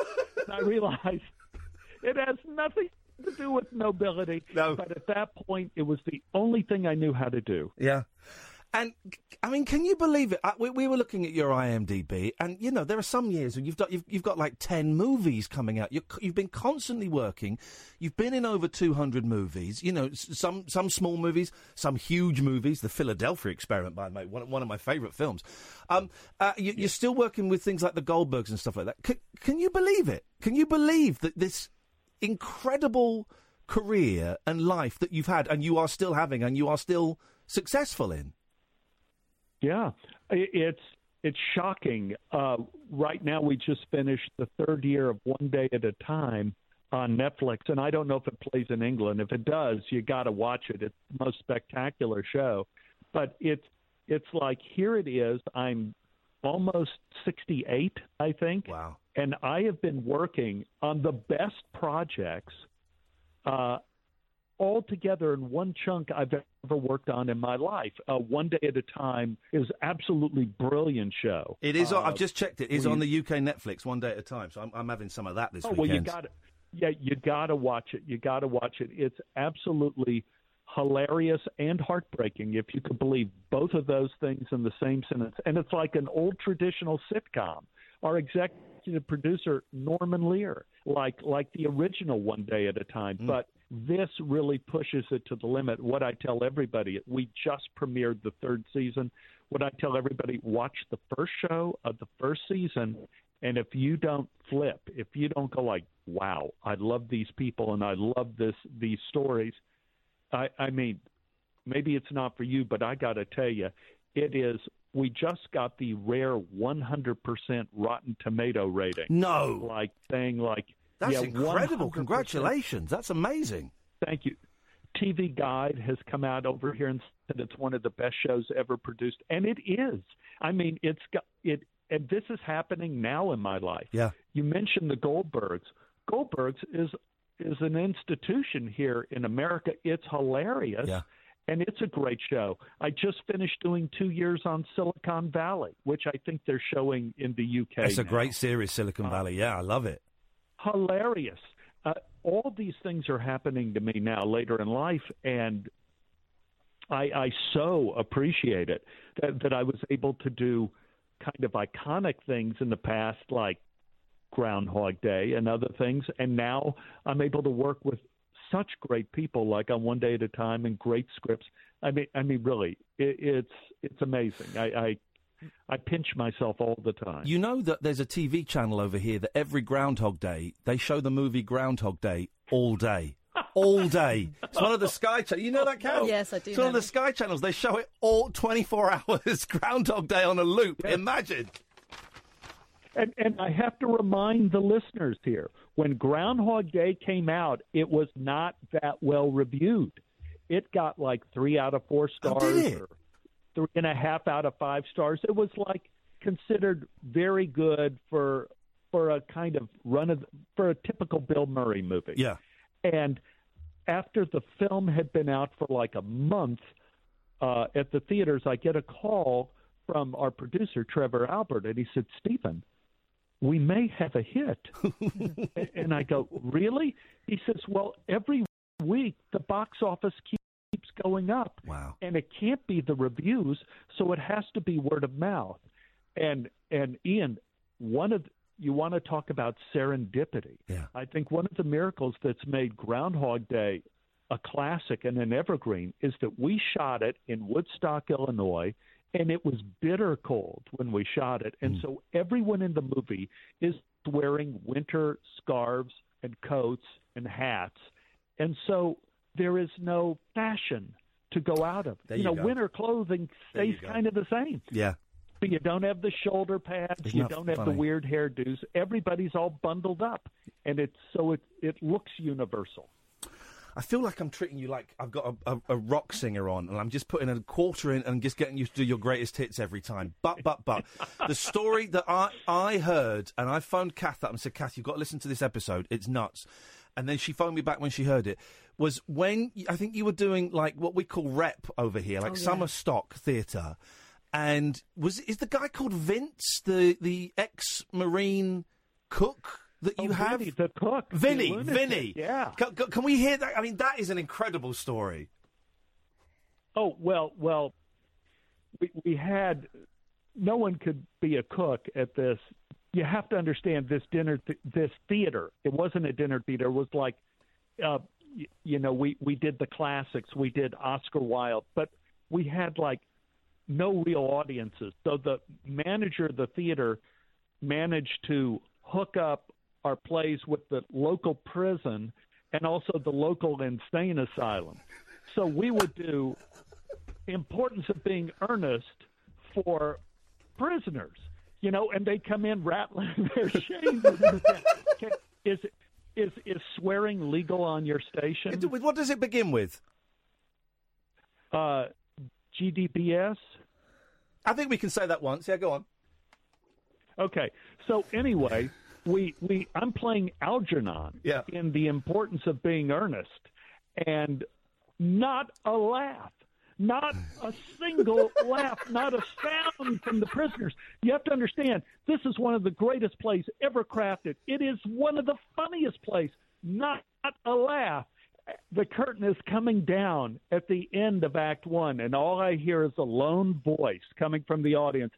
How much longer we have to listen to all this goddamn bullshit? goes down. And you have to go back out We again. have 2 more acts to do. We have 2 more acts to do. It was amazing.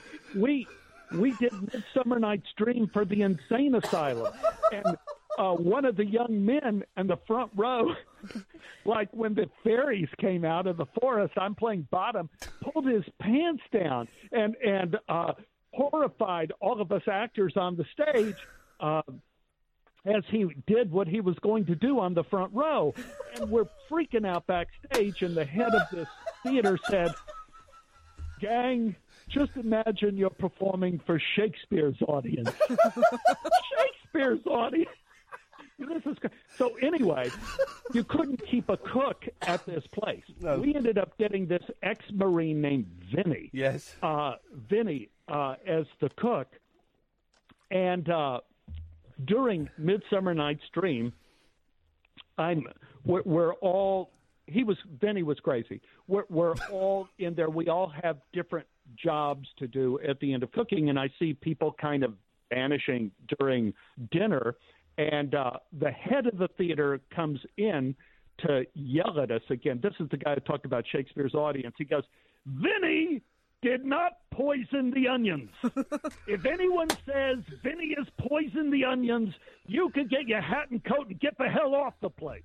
And I'm thinking, like, what do you mean poison the onions? What are we talking about? Now, I'm looking at my plate. I just had, like, a whole beef stroganoff with a bunch of creamed onions. And I'm thinking, like, So it was my job to help wash the dishes. Yeah. So I go back into the kitchen, and there's the big pot of onions, and there's a box of rat poison on the shelf, open by the onions. I'm thinking, like, so I go talk to our technical director. I said, Tony, I think maybe Vinny did poison the onion.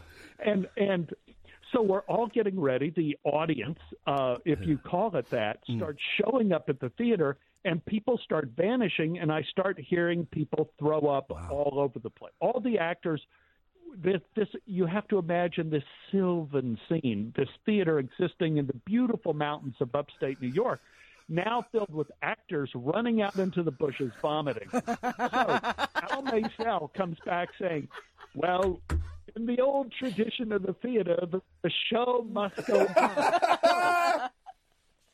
He put vomit buckets on each side of the stage, and so he says, "Just keep doing the play, and if you have to throw up, just work your way over to the vomit bucket, throw up, and keep going with the play."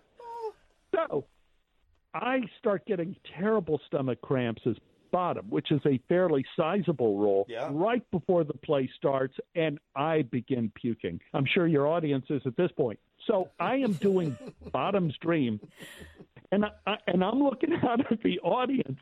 They're still there. They're watching us like nothing, like this is no strange thing. Like we have this actor on stage who's wandering over to one side of the stage, vomiting, continues with his speech, wanders over to the other side of the stage, vomits, this bucket keeps going, and they're still sitting there like it's normal. Now, some of the actors did not make it to the buckets. They just vomited on the back curtain. And the audience stays. They stay for the entire show. They applaud at the end. It was amazing. They applaud. I would hope so. Wow. Oh, my God. Vinny vanished in the night. Yeah. And we have no idea what happened to Vinny as he tried to murder all of us. Now that brings us actually very smoothly to the man who refused to murder you. Oh no! Okay. Listen, we'll have, if you don't mind giving us one more story, Stephen, because I could listen to you all night. But let's have one more, because I read this and then I saw a video of you talking about this. This is incredible. Steven Seagal, who, let's be honest, now in 2019. Very thick, dark, lustrous hair. It's amazing. I don't know what he's doing, but he's really looked after his hair. You very good genes. You were in a movie with him. He was quite. You had to kind of wait for him to wake up before you could audition or something, didn't you? Right. I had to audition for him at his house at 10 a.m. And his house like I live, if you know Los Angeles, I live in the San Fernando Valley. He lived over in Beverly Hills, so it was quite a drive for me. But I got over there in the morning, 10 a.m., knocked on his door. His housekeeper let me in. No Stephen to audition for. No. And I was told he is still asleep. He slept till 12:30. Oh, so no. I waited in his living room. I waited in his living room for 2.5 hours before he comes down in his pajamas and said, so, in this movie, you are a serial killer, but I really want to feel the emotion from you. I really want you to cry. Are you able to cry? I said, well, I feel like crying right now. I could cry for you right. So anyway, I have to shoot my scene with Steven Seagal the first day of shooting. Yeah. And the number of times, now this is weird, Ian, the number of times in my career I have shot the first scene of a movie.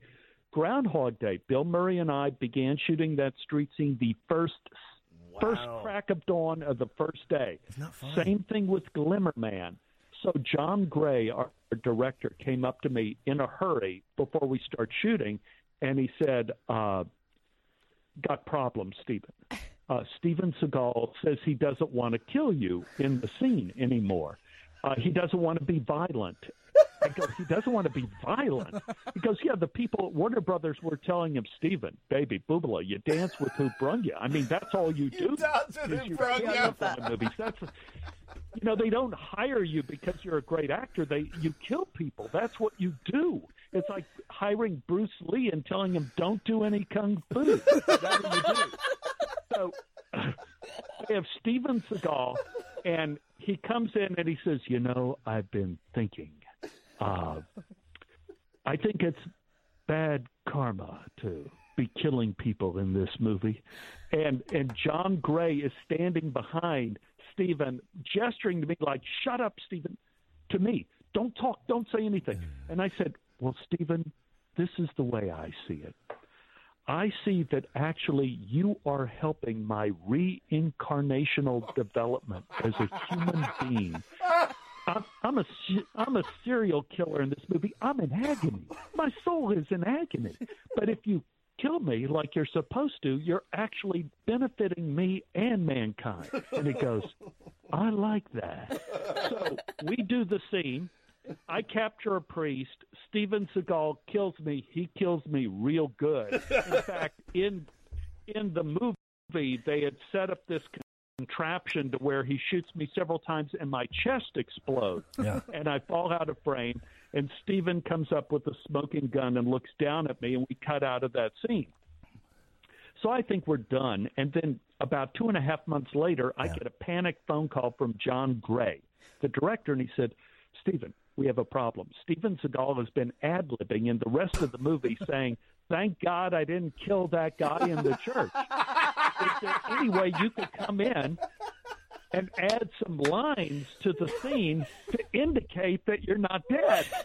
I go, well, sure.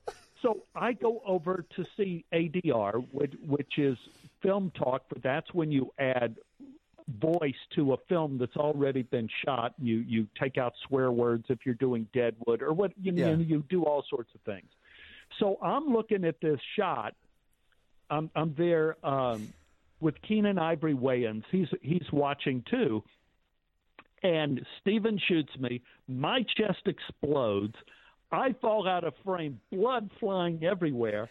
And John Gray says, now is when we want you to say something. And I go, now?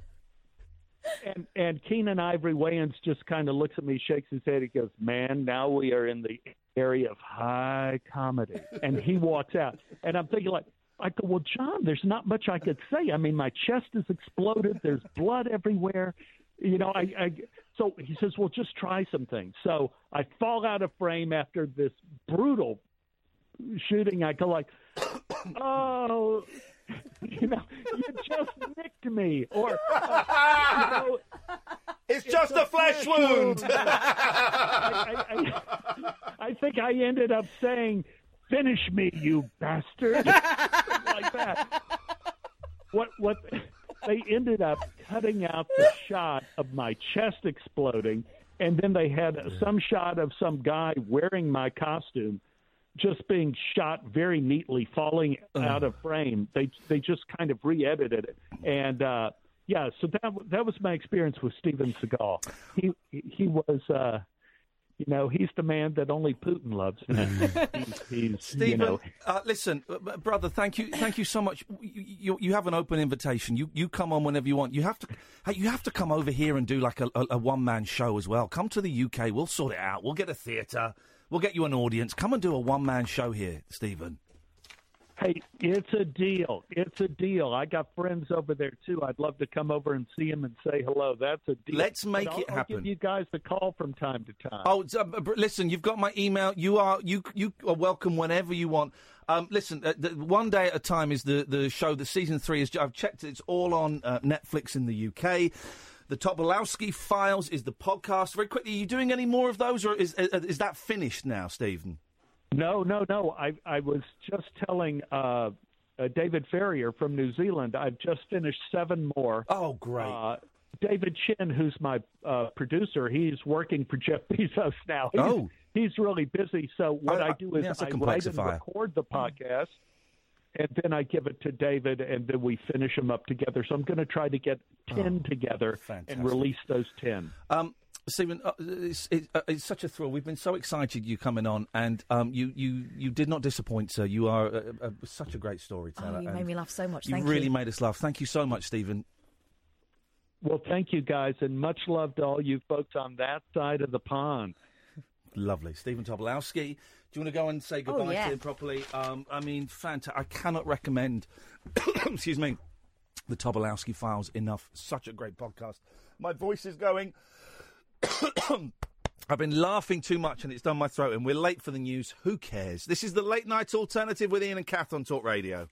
The Late Night Alternative with Iain Lee on Talk Radio. We have ways of making you talk.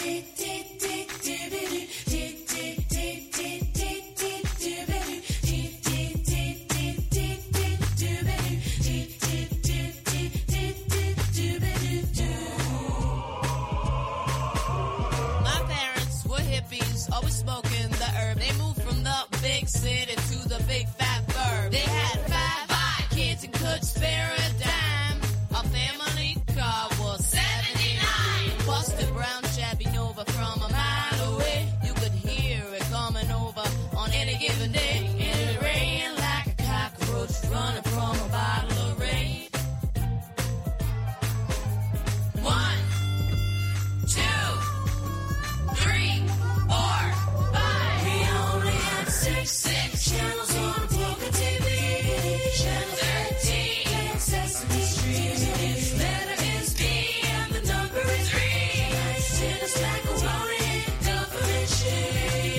Macaroni and government shit. We always had a dog and it would roam around free, terrorize the neighborhood and drive my mama crazy. She would take it for a ride and drop it off our way, and it would swim back home from across the bay. We once had a horse. Don't ask me why. Okay. It was before I was born and they was barely getting by, but they still managed to scrape some money so they could get 1, 2, 3, 4,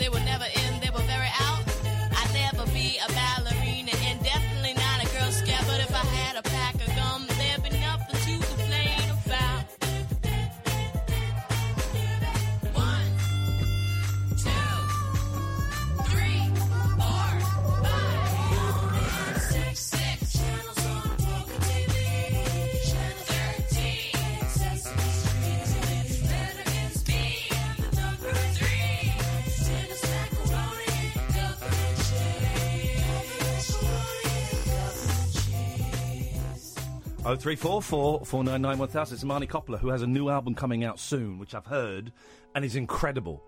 And I'm not just saying that because I adore her. I think it's probably her best album ever. It's amazing. It's amazing. You've heard a couple of the songs. Yeah. It's incredible. That song is previously unreleased. You can only get that at the digital download of the song, of the album that my record label released, Unsung. So if you go to iTunes, Unsung, Imani Coppola, there's 5 previously unreleased tracks. Just feel we need to relax a little bit after Stephen Tobolowsky there. Gosh. Wasn't he we laughed wonderful? so much. Oh, it was funny. And some of those stories we'd heard before because of the podcast, Yeah. which, by the way, you've got to subscribe to. What a great podcast that is. Just a storyteller. What I tell you was great is there's like 80 episodes. I've heard 5 of them. So I got over 75 hours worth of what I know is going to be brilliant. And he's got another 10 episodes coming out. Oh, thank you, sir. My thigh is burning, and I'll tell you why. Because I've got some Olbus oil on my handkerchief. And I've put it in my pocket. It's been there all day. And it's seeping through to my thigh. And my thigh is now feeling alive. Decongested. Alive! Energized! Energized! I've heard of putting Vicks on your feet, but never Olbus oil on your thighs. Olbus oil on your ding-dong. Imagine putting Vicks on your ding-dong or your Lady Putang. Don't. No, do not. That happened to my It cousin. Killed her, didn't it? No, it didn't kill her. She was Oh. a baby. Oh, do you remember when what? when we were kids? Do you remember that your mum we used to have this massive tub of Vaseline. Yes. And We people had that had babies had massive tubs of Vaseline. You Yeah. put Vaseline on the bums as a kind of, stops them getting nappy rash and Well- stuff. Well, my auntie, who wasn't the mother of the child, my oldest cousin, and not used to changing babies' bums, got a massive wodge of what she thought was Vaseline and whacked it on the baby's bum, and it was Vicks. Oh, yay. Kid went through the roof. Oh! Oh! Yeah, she's a bit older than me. I think it stopped smarting about 2 years ago. Hi, Chihuahua, guys. Hello, dear listener. This is the Late Night Alternative. I'm Iain Lee. Who are you? Catherine Boyle. It's a late-night phone-in show like they used to be in the old days, in that it's hit and miss, but the hits are incredible. And do you know what? The misses are worth listening to as well, because they can be car crashes. And you don't get car crashes on radio anymore. You don't get people doing stuff that might not work. Everything is very neatly planned out and is very safe, and there's a posse. You've got a posse in and everyone's laughing at the host and all of that stuff. Very few shows where you got a chance where actually it could be boring, it could be awful, it could go badly wrong, it could be gags that fall flat on their arse and actually reveal. That could happen. So, as it does in real life. Exactly. So if you want to give us a call, 0344 499 1000. You've got Amy answering the phones tonight. She will answer the call, take your name and number. It costs you pennies, right? Probably free for most of you. Cost you pennies. But here's the rub. She then calls you straight back. And then you come on the air. We don't ask you what you want to talk about. We don't audition you. There's no interrogation process. Everyone is welcome to come on and talk about whatever they want. And 12 minutes past 12 on a Thursday night, Friday morning. I mean, that's kind of that's a very peculiar, cosmic time, I think. So if there's anything that's on your mind, anything you want to get off your chest, now would be a great time to give us a call. I'm going to be honest. I can't stop thinking about Stephen. I've got a man crush on him. Mm-hmm. I knew it was going to be good. It was even better. What a generous man as well. I sent him an email. You don't suppose you fancy coming on our show? Sure. When and what time? Thursday? Okay, I'll be on at 11 your time. Great, thanks. Thing is, though, generous. At the end of every single one of his podcasts, he gives out his email address and encourages you to get in touch with him, and he means it. Yeah. I have got rid of my email address, my public email address. For now, who knows what's going to happen at some point in the future, but for now, the public email address is gone. The contact me form on iainlee.com has gone. My private email address, I'm in the process of closing down. It's tricky because I can't remember who I've got, but I'm closing that down. Got a new private email address, Catherine, and if you're lucky, I may give it to you. And if you're lucky, I may respond. I'm off Twitter in as much as my @IainLee is gone for now. Again, these things might change. Gone for now. And the 7A, the record label one that I do, I'm sharing that with Glenn, my business partner Glenn. So we're both kind of doing it. Twitter has been deleted off my phone. It's beautiful. Feels very blissful. And I've been doing a couple of periscopes recently. So if you want to follow me on there, you can, because I don't have Twitter. It won't flash up in your Twitter feed that I'm doing it. Did a periscope last night. Periscope today.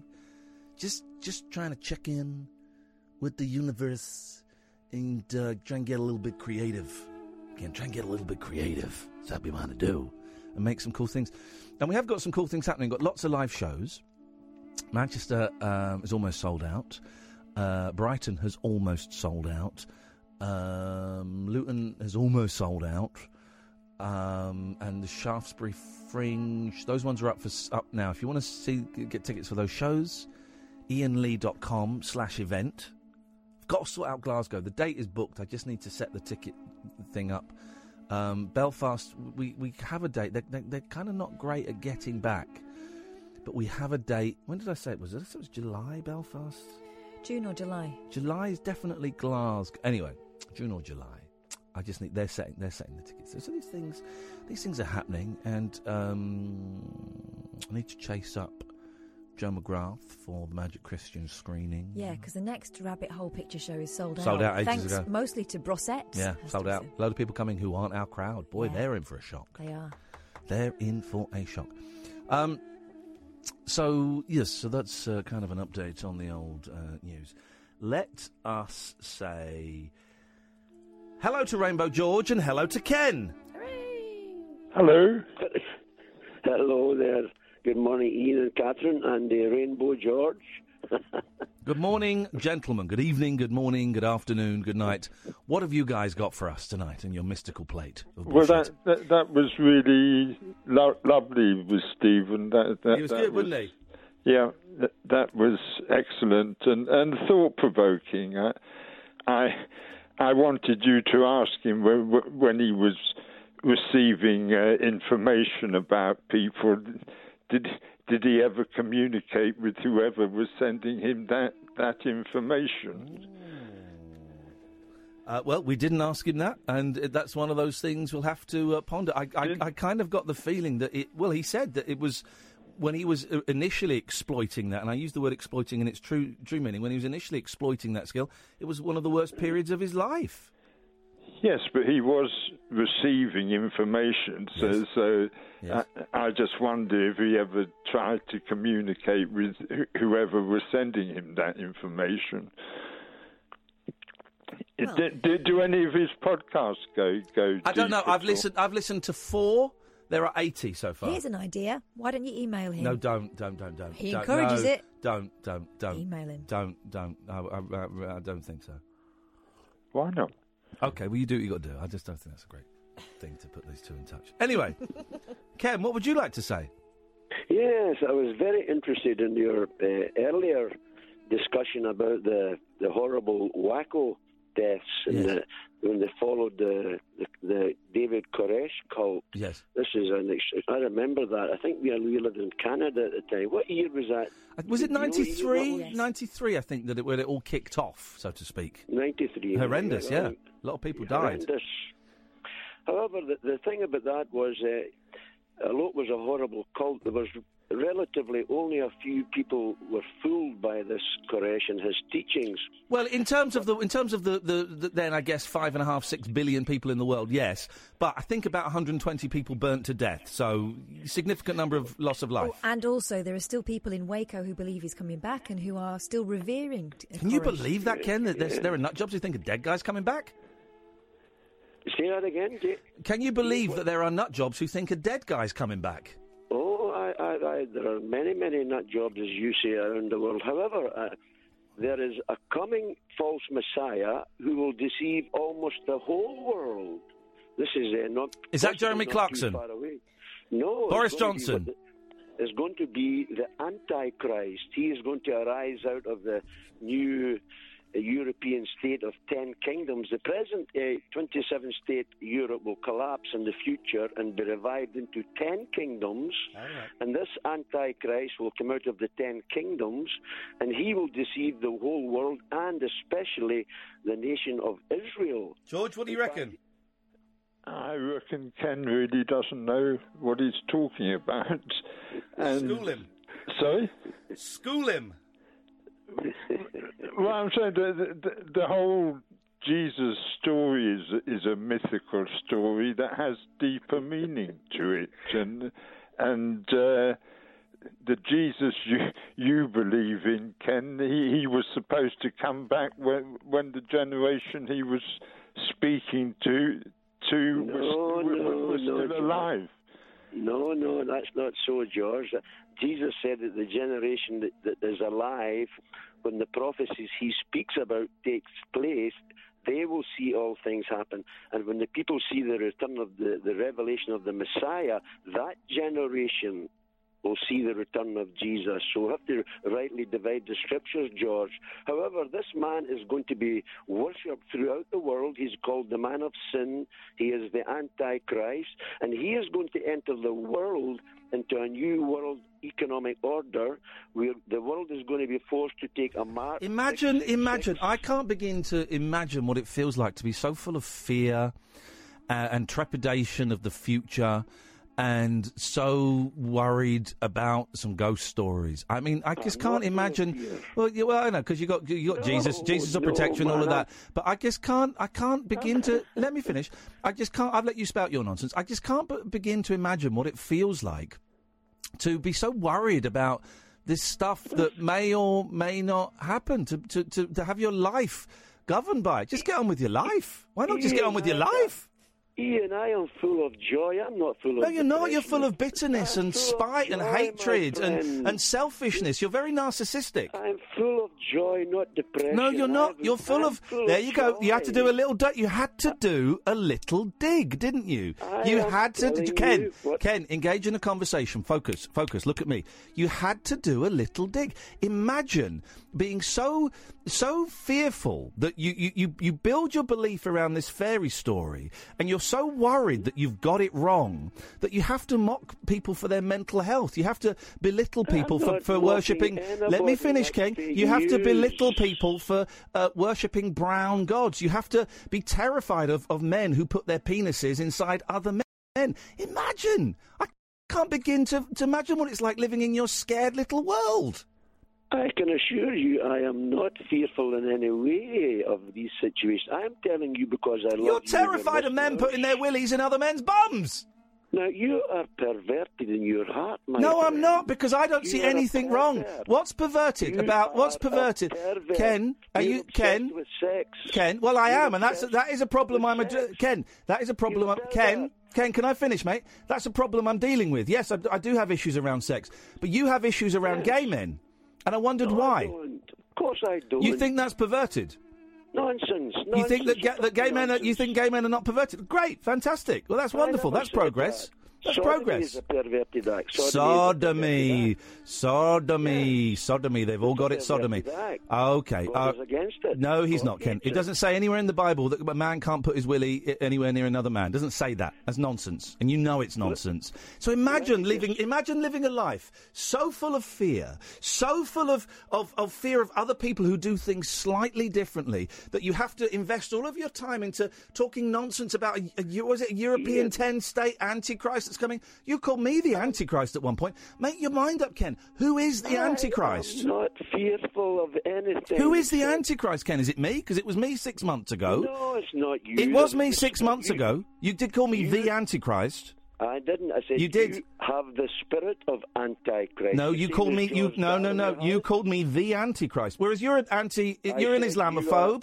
You're a homophobe. You're an everything-ophobe. You're a horrible, bitter, twisted little man who's afraid. I said you are. No, I know exactly what you said. You put the word "the" in front of it. I remember it very, very well, George. I did not. Oh, mate, and you're a liar. You're a liar as well as a homophobe and an Islamophobe. And a joyphobe. Tell the truth. You're a troubled man and you need Jesus. I'm a troubled man. I don't need Jesus. What I need is medication and psychiatric help. And I'm getting both of those things. So thanks very much for your call, Ken. Now go away and crawl back into your little hole. Yes, George? Yeah. I I'm still thinking about Stephen. Okay, well, you carry on thinking about that. We're going to go to the ads. The Late Night Alternative with Iain Lee. Unfiltered night talk with the original king of unconventional conversation on Talk Radio. We have ways of making you talk. 0344 499 1000 is the phone number. Let's go to Ryan. Good evening, Ryan. Sheena, you'll be next. Do stay there, please. Hello, Ryan. Oh, good evening. How you doing? I'm all right. What have you got for us? I was phoning up for another car crash. I phoned you this time last week for a generic conversation, sort of a unprepared one, and you sort of fired into me a bit about how it's not I should phone this sort of radio station. So I've been listening over the last week a bit more because I sort of explained to you at the time I was sort of having a bit of trouble and I was staying up a bit late more recently. So I thought I'll listen to it, give it a chance. And loads of people seem to phone up for generic conversations. So I still can't work out what I did wrong. Well, no, because you didn't phone up for a generic conversation. You just phoned up and said, I've got nothing to say. Go on, what do you want to talk about? That's not a generic conversation. That's no conversation. That's making me do all the work. And I do quite enough work as it is. Well, yeah, all so right, that was the point. It's more. You've had a whole week to think about it, and you didn't get the point. No, but that's the thing. So I'm phoning back. So it was more of a bounce-off thing anyway. All right, I was just sort of giving it a chance, trying to work it out. After a week, stop deconstruct. Why are you Well, I've just told you the answer. So stop deconstructing it. Stop, going all meta on my ass. And what do you want to talk about tonight? No, I'm asking you for suggestions. Sort of like, what do you suggest? Exactly the same. This is exactly the same thing you did last week. You phoned up and said, I want to have a chat, but I've got nothing to talk about. What should I talk about? I'm doing enough work here, Ryan. Don't give me more work to do. I'm doing plenty of work. I've been trying to see. I'm having a look on the webpage, Talk Radio One, and on Twitter, but not on that. So it's like, well, I'm trying to sort of gauge how to approach it. I'm sort of asking it. It's just, I'm going to keep doing this until I get it right. Well, if you keep phoning up saying I've been deconstructing last week and I still can't work out, when I phone up and say I'd like to chat but I've got nothing to talk about, why you get angry with me? I don't understand it. If you're going to keep doing that every week, well, we'll just stop answering your call.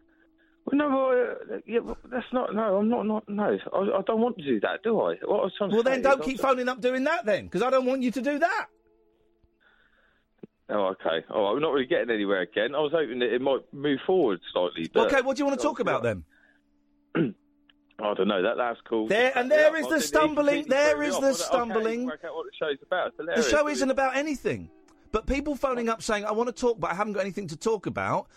Well, where do I go with that? I'll have to pick a subject. Well, that's twice. That's twice you've done it. Well, okay. I thought I'd try and just get myself a bit prepared last time.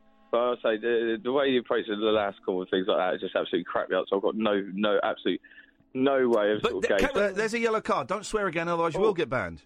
Sorry, you're not. Of course you're not allowed to say the F word on radio, you absolute idiot. Right. I thought it was at night. I thought you were allowed at night. No, of course you're not allowed at night. Right. Here's the thing. You got meta and you deconstructed your side of the call. Shall I get meta and deconstruct my side of the call? Well, okay. You lot did call Pink Panther a prick once. That's why I phoned up ages ago. You didn't call him an effing prick, though, did he? Yeah. So No. Yeah, you're right. See, here's the thing. Well, here's one of the things you need to do. You need to learn to listen. This is what I'd like you to practice over the week. Listen, because I just asked you a question which you ignored. Go on, ask it again. It means you didn't hear it. Okay. I'm sorry. I do need to learn to listen. You are correct. There you go. Well, that's something. Did you hear the question that I asked? I didn't know. Right. I said, you have deconstructed your side of the call. Oh, well, you'll have to deconstruct yours, yes, sorry. Not what I said. Would you please shut up and learn to listen? This is a lesson in listening. I said, you had deconstructed your side of the call. Would you like me to deconstruct mine? Okay. Sorry. I did. Yeah, sorry. Go on then, of course. Right. Maybe this side of the call is part of the show. Okay. As in, like, you bounce off what offered to you? Now we're getting somewhere. That was actually a bigger leap than I was expecting you to make. Okay. I do apologise then, because I was trying to do that off you last week, but I thought you might have a loose subject matter for me to at least fire into, because I didn't get a chance to listen. I just phoned, and I wasn't trying to be rude by doing that. It's just that I knew that you were on, And then I just thought, I've got kids in bed. I couldn't really have it on, so I just phoned up. So, there you go. But do you not see what I'm saying? That maybe this phone call is the show. Maybe this phone call is perfect for the show. It's probably not very good listening, though, is it? Who cares? Don't worry about those guys. Those guys are losers. Everyone that listens to this is a loser, right? Forget them. All that's important right now is me, you, and Kath, right? And maybe, just maybe... But you just called me a loser. Well, yeah, you are. We all are. We're all late night losers. Welcome to the club. Oh, cool. But maybe this phone call where we're arguing about you not understanding how the phone calls to this show work, maybe this phone call is the perfect phone call for the show. Look, it's in an advert for how not to approach it or to approach it. Nope. Or not. As the case may be. Okay, well, there you go. Perfect. It's not perfect. No one's listening, so it doesn't You matter keep talking. You keep worrying about the listeners. Why? Don't worry about them. There's no one listening. You worried about listeners? That's not You're obviously not. So I'm not. There you go. There's no one listening. There's either no one listening or there's an infinite number of people listening at the same time. It doesn't matter. It's my Britishness doing the embarrassment thing for you. Then sorry. This call may be perfect for the show. It may be the show, or it may be awful for the show. Wow, now we're going into Schrodinger's cat. Open the box, see what's in it. No, once you open the box, it's over. Depends how long it's been there, doesn't It's it? while the box is shut. That's the. It's while the box is shut, and has the gas been fired off or not? Poison gas. Everyone forgets the poison gas part of Schrodinger's cat. Everyone forgets the gas. I never knew the time limit bit either, because I thought if it's like 8 months later, it's pretty obvious. Excuse me, sorry. So how would you feel if I said this was tonight, apart from our guests, that this call, Ryan, is the best call of the night, in terms of what the show is? Yeah. Mind blown, huh? Mind blown. I might have a good day tomorrow from that. I tend to seem to need that. Mind blown. I phone up the radio a lot. Who else do you phone up? What other shows? What other stations? No other stations. I couldn't get into LBC. If I get into any James O'Brien, it'd be game over. Okay. Mike Graham. I phone him a lot. Juliana Brewer, if I could be bothered that morning, early in the morning, she gets wound up with something. And Eamon, speak to him a bit. Oh, does Eamon work here? Sometimes. You're lucky to find the shows he's in. Well, there you go. Listen, they're all great shows, but they are all great shows. I'm fans of all of them. But here's the not problem. Here's the conundrum. You're used to phoning very traditional phone-in shows where they've asked you a specific question. We don't ask. Yeah. We very rarely do me or Kath ask you a specific question. It's more ambient than that. Well, that's what I'd like to tap into, because I do have to stop and gear myself into whatever I'm chatting and sort of tone it down a bit as I'm going. Well, I did get told off by Mike Graham the other day. Oh, so good. But here's the thing. We've been talking for about 8 minutes about nothing. This is a very zen phone call. Is it just the music making you say that? No. It's the perfection of the phone call. Sort of the full circle thing. Yeah, maybe. So well done. It's Nice. That's less Got than somewhere. That's less. Well, no, we got nowhere. Well, but we are revolving. I'd quit while I was ahead if I were you. You've just taken lesson 2. Congratulations. Nice.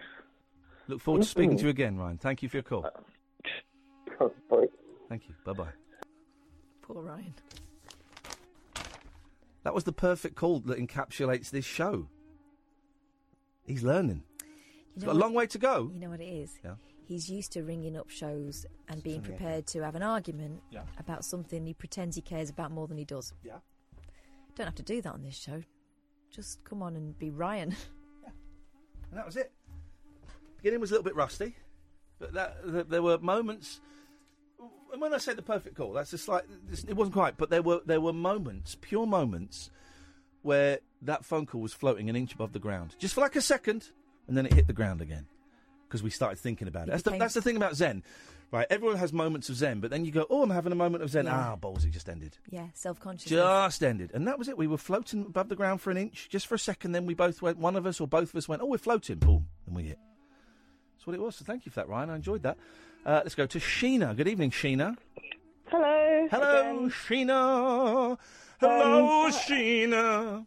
I'm trying to think of songs with the name Sheena in, and all I can think of is... Punk rocker. Sheena is a punk rocker. Sheena is a punk rocker. There must be, because Sheena. It's a good name for two-syllable boom boom name. Who is it? Did Sheena's in a goth gang? There's that one. Sheena's in a goth gang. Done by a vaguely cool band, but I can't remember. Was that after Sheena was a punk rocker? She progressed to being in a goth gang. Oh, Possibly. Oh, God. And who was it? The Horrors did Sheena as a Parasite, which I wasn't very pleased Oh, about. here we go. Hang on a second. Let's have a bit... Oh, no, it's an advert which you've not paid to advertise on this radio station, so you can kiss it. I Here we go. haven't. No, not you. Hang on. Here we go.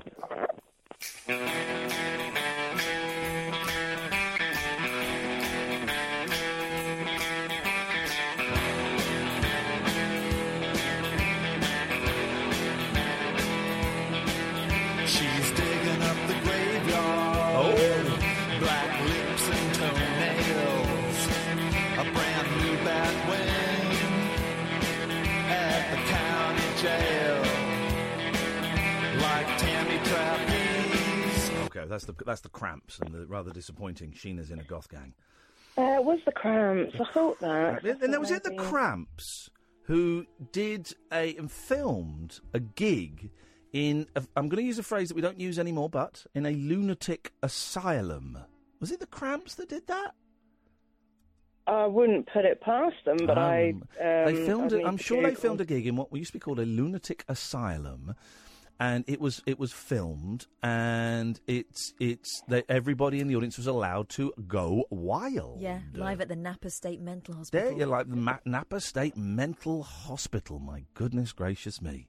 That would have been a lovely day for all the patients, though, wouldn't it? Not the Like- Cramps, they're rubbish. I don't really know the Cramps oeuvre, but yeah, it would have been but nice. If a band was playing, you'd just be like, brilliant. This is. When was that? 1979, 78. Imagine being, what's it called, Napa State? Mm-hmm. Imagine being a patient in Napa State Mental Institute in 1978. I bet that was grim. I bet that was very, very grim. I mean, obviously, we're all thinking of One Flew Over the Cuckoo's Nest. I bet it was bleak. I wonder how many of them has to go back to their rooms? Well, no, like even psychiatric units over here in the 80s were still like that up until like early 90s. Well, yeah, in the 80s, 90s, they were still using like old Victorian asylums. Yeah. Oh, God, grim. There's actually one at the end of my road that used to be an asylum. It's lovely houses now. Where's that, Colney Hatch? Penge. Penge, very, very Monty Python word, Penge. Yeah. Well, it comes Penge. from Penge. Yeah, Penge. Penge. They like to call it. Penge. Very nice houses. Can't afford to live in them. Well, there you go. What can we do for you tonight, Sheena, who is not a punk rocker, nor is she a goth, as far as we know? Oh, I was, because I listened from the beginning, so I was The Talking Heads. Have you seen the documentary now, kind of parody, but it's like a loving parody of Talking Heads? Oh, now, this is the series with Fred Armisen, is it? Yeah. We like Fred Armisen Yeah, from we do. Portlandia, and they did a series, him and someone else did a series of very... Bill Hader. Bill Hader, very accurate spoof series of documentaries.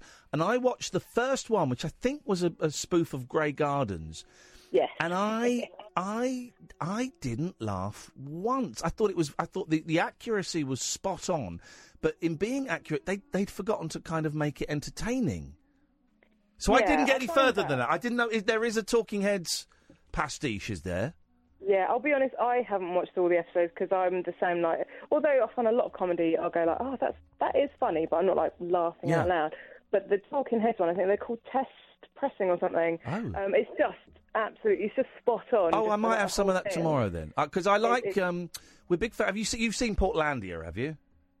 I've watched a bit of it, but I don't really. Don't like it. Didn't make laugh. I think you had to watch a few to get it. I don't think. like Fred Armisen. Hang on a minute. You just recommended the Fred Armisen show, basically. No, I just don't like him. Like, he's tolerable in small amounts. For me, right. See, I like him. Have you not seen on Netflix? There was a one-man special. Comedy for drummers. Comedy for drummers. Oh well, you'll hate it, Sheena. It's an hour of Fred Armisen. I thought it was. I will give it a go. Man. I always give things a go. You'll hate it. Funny. You'll absolutely hate it. It's literally just Fred Armisen. Fred Armisen. Oh, Fred Armisen. no. Fred Armisen. But he is talented, isn't he? So I guess. Well, but you know, hate him. Here's the thing. Can I make a prediction, Sheena? Yeah. You're going to marry Fred Armisen. Oh. You're going to phone us up one day and go, you remember? Right, you're not going to believe this. Do you remember about 3 years ago? I phoned you up, right, and I said, I don't really like Fred Armisen. He's talented. You're never going to believe it. Yeah. I married him last week, and I'm pregnant with his baby. Actually, there is something. There is something in that. My first boyfriend, I thought he was an awful prick for years and years, and then I suddenly realised that I fancied him. And it was Fred Armisen. Yeah. I do go through phases of really thinking awful men are great, and they're often quite talented. So I wouldn't be surprised, although he's with Wasser Chops, isn't he? Natasha Lyonne. Well, so. here's the thing. There was this young lad. This is a true story. There was this young lad. There was me. It was me. It happened to me, actually. I remember it. And I was a kid, and our next-door neighbour, this guy called Freddie, and I remember waking up one day, and he had loads of soldiers in his back garden, and I said to my dad, Dad, why? Who are all these soldiers in the garden next door? And he said, it's Fred's army son. No. Yeah? Fred's army son. Yeah, she liked it. Sheena liked it. That's why she doesn't like Fred Armisen. Yeah. Fred's Armisen. No, I think it's because I've read like rumours, and then I've gone right. That's it. Oh no, I read rumours. I read. There was a whole expose I read online. 10 reasons why Fred Armisen is a scumbag. Right? He cheated on his wife, which isn't great, but it's not like the whole Ryan Adams thing that's coming out. He struggled to be faithful, and maybe he dumped. I mean, I read it and I went, all right. I mean, it's not the. But I think the difficulty is not R. Kelly. Elizabeth Moss, who was his wife, is a bit of a hero, so you're going to side with her. That's great. Like, it's not as people may have missed that. Sheena said he's not R. Kelly. He's not got kids in his basement, and you're absolutely. Which reminds me. Oh yeah. R. Kelly's in more hot water. Yes. Everyone's going to be absolutely staggered. Michael Avenatti, who's been representing Stormy Daniels. Okie dokie. Right, yes. so now he is acting on behalf of someone who is bringing a fresh video of R. Kelly apparently having sex with a 14-year-old.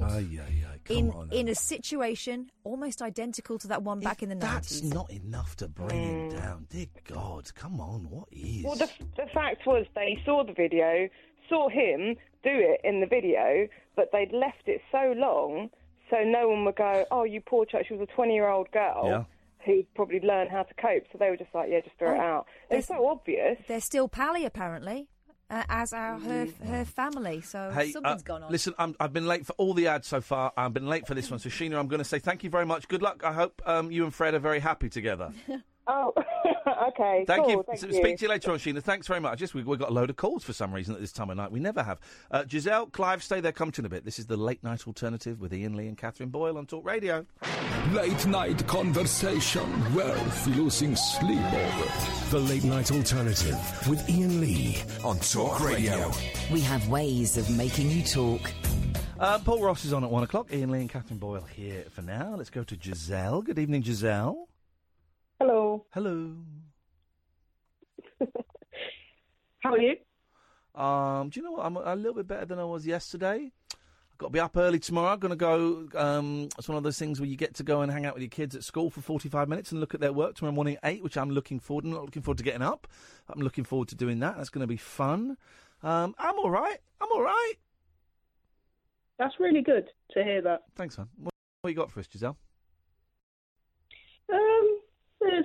I find it better if I ring up without an agenda, really. But I just wanted to say that I've had a really good night tonight. May we ask why your night was good? Did anything happen, or was it just peaceful? Was it spiritual? Was it what happened? So I went out to an open mic night, and one of the things with me is my doctor tells me that I need to integrate more because I tend to. I'd tell my doctor to F off if he said that, and then I'd slam the phone down on him. That's a joke, kind of, because I'm not actually at the doctor's, I'm on the phone. Sorry, carry on. Yes, well, she does say to me, you need to integrate yourself more rather than being fixated on finding a specific person that can help you when you're vulnerable, or words to that effect. Okay. And so I've been trying, and I do find socialising quite exhausting. I feel like if I go out and have to socialise, I need a couple of days to recover. But I went out to an open mic night on Tuesday, and I went out again tonight. And over the last 6 months to a year, I've been trying to introduce myself to people, which I don't find very easy. Because What, I like feel strangers and stuff? Yeah. Going up to them? Wow. Flipping heck, Giselle, you're making my... Honestly, I'm not even joking, my heart is going now. Can't do that. Going up to strangers and going, what? Like, going... Hi, my name's Giselle, and It would be weird if you said that. I'm an addict, yes, and I want to fight you. And I've got knives, so I want to fight you outside in the alleyway with the knives. Is that the kind of thing you're doing? When I went to an open mic night fairly recently at one particular venue, I knew one person there. Yeah. I don't want to rely on other people to kind of break ice for me. But I got to the point where I was feeling a bit rubbish, not particularly bad, but it got to the point where I was sort of propping up the bar, not in a way that I was drunk or anything, but literally I was leaning against it. And I got to the point where I'd stood up for about 2 hours because my brain was telling me, and this is the BS that brains give you, obviously, but... I didn't deserve to sit down, and that nobody wanted to speak to me, and why would they want to speak to me, and various things like that. And I just feel like, I just made some progress, and it's something that I probably have found the hardest thing. I struggled to make friends at school, and I just, my social circle isn't particularly big. But when I went out tonight, to an open mic night, there were a lot of musicians that I knew that were playing, and so I didn't kind of sit on the steps going into the upstairs bit of the bar where I was kind of isolated myself from talking to people. I managed to speak to at least half a dozen people, if not more. And I just feel like I had quite a good night, even though, I probably will sleep till God knows what time because I'm quite, and emotionally a bit drained from it. Yeah, But sleep though. I just feel like I had a positive night, and me being me, I don't really have anybody to tell that to. So I thought I'd phone the radio. Hey, nice one. No, that's inspiring. It's Thank for you. content. Well, don't worry about content. Screw the C word. On a human interest level, that's very inspiring and that's beautiful. This sounds a bit patronising, but I'm proud of you. Well done. And you've given us all a lot for our brains to chew over. Really? So thank you very much, Giselle, and well done. Thank you. What's next? This weekend you're going to go out and do what do they call? Are you going to do like a one person flash mob? Is that what you're going to do? You're going to go door to door, just knocking and asking if you bob a job? Anything? What's the next plan? Bob a job. I definitely think people would slam the door in my face. Well, maybe. Hey, Giselle, listen, I'm going to take one more call, and then I can see Paul inching in. He likes to come in. I don't want to gate cross Paul Ross. No. But listen, well done. That's brilliant news. That's great. Thanks for sharing. Thank you. I'm really pleased you're doing better. Cheers. Thank you, Giselle. Let's go. Come in, Paul. Oh, he's gone. He's such a dick. Sorry, I just called Paul Ross a dick. I do apologise. That was completely unnecessary. But he was in the airlock between the two doors, ducking up and down with the light under his face, so he looks terrible. Let's quickly. I can rock that look, girlfriend. Let's go to Clive. Hello, Clive. Hi, Ian. How are you? I think we just answered that. What have you got for us? I think you did actually. Yeah, sorry about that. That's all right. No worries. No worries. I've been meaning to phone up for a while. Last October, I lost my dad. Oh, mate, I'm sorry to hear that. Yeah, he suffered a stroke in July, and then went through to October and passed away. And before that, up to now, for the past 18 months, I've been taking fluoxetine for antidepressant and anxiety that I've suffered. And I've never been very open in talking about things. I've always kept it closed up. But, I got introduced by a friend to your show, and I've really felt that I wanted to phone up to say thank you to you, because listening to you and, hearing you open up about issues and that sort of thing has allowed me to talk about it. So it's just a quick thank you. So really. hey, listen. So you've been speaking to your friend about stuff that's going on? Yeah. I Partly mean, because of us. Yeah, I have. Wow, Yeah, there you go, I that's wicked. spoke to my friend, and he actually said you should listen to a fellow called Iain Lee on Talk Radio, and I said, okay, I'll give it a listen. He don't shut up about that stuff. He's a nut job, and he keeps banging on about it all the time. Well, it's but you know what, it's mass masculinity, I called it, that I had, and I was happy to open up. So this is the first time I've called, and just it was just to say thank you, really. Hey, wicked, Clive. Listen, I really appreciate that. I'm really sorry for the loss of your dad. I think it's a tough one. It's always a tough one. And if it's only October, that's still recent. So it's going to be raw, man. And well done for sharing that stuff, because I think it's important. So well done. Yeah, it is. So yeah, carry on the good work, and nice. you've got a listener for a long time. Thanks very much. I'll piss you off at some point, Clive. Honestly, I will annoy you at some point. You'll send me an angry tweet or a text, and then you'll never listen again. It happens to everybody, and Kath will back me up. Clive, listen, we'll speak again soon. Take care. Thanks very much. Thanks, man. There we go. What a lovely call. What a nice guy. Hello, Paul Ross. Good morning. How you doing? Yeah, good. Thanks very much. Quietly confident tonight. Ooh, or this morning. Quietly confident. Sounds cocky to me. Well, because I expect you both to be surprised and impressed. We're going to the Yukon, to a place called Takini, okay? That's his Inuit name. They're in the middle of the White Horse Festival. Yes. And one of the elements of that festival is people come from all over North America, as they would. They have a hair freezing competition. You immerse your hair in water, flick it up, and then try and hold it upright as it freezes in the air. Some of the photographs are astonishing. If you put in hair freezing competition, and we are talking to one of the main men from this particular organisation, what a wonderful... They're doing loads of other stuff as well. Who cares? But it's the hair freezing I want to find out Who about. needs to do studio line? So it's a proper, you can imagine that the proper heavy metal headbanger guys are going up there, and they do it. They look like clown hats. Their beards freeze as well. Fantastic. Incredible. Look at that dude. I'm in. Hang on a minute. Look at that! Look at that, man! We've been after this for a few days now. Fair play to the team for tracking them down, because they're busy. Obviously, basically, I think it's an excuse to get hugely drunk in the land of the midnight sun. But it's an amazing idea. Look, he's like a Leningrad cowboy. Look at that! Serious business. Look at her! And on a slightly more serious note, we are marking 80 years since the end of the Spanish Civil War. So it's a mixed bag of a programme tonight. Frozen eyebrows. Yeah, oh, mate. The end of the Spanish Civil These War. idiots. It looks like a London cheesecake. Look.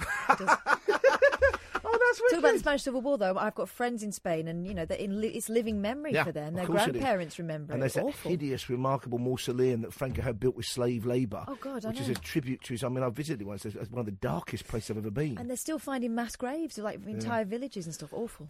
So we're talking about that on the programme as well, and also somebody listening, somebody we're speaking to needs your help. It's a wonderful woman. She runs a small local kind of dog rescue charity. I had no idea. You know, in the UK, to end on a bit of a downer, folks. Oh God, we put down 8,000 dogs a year in the UK alone.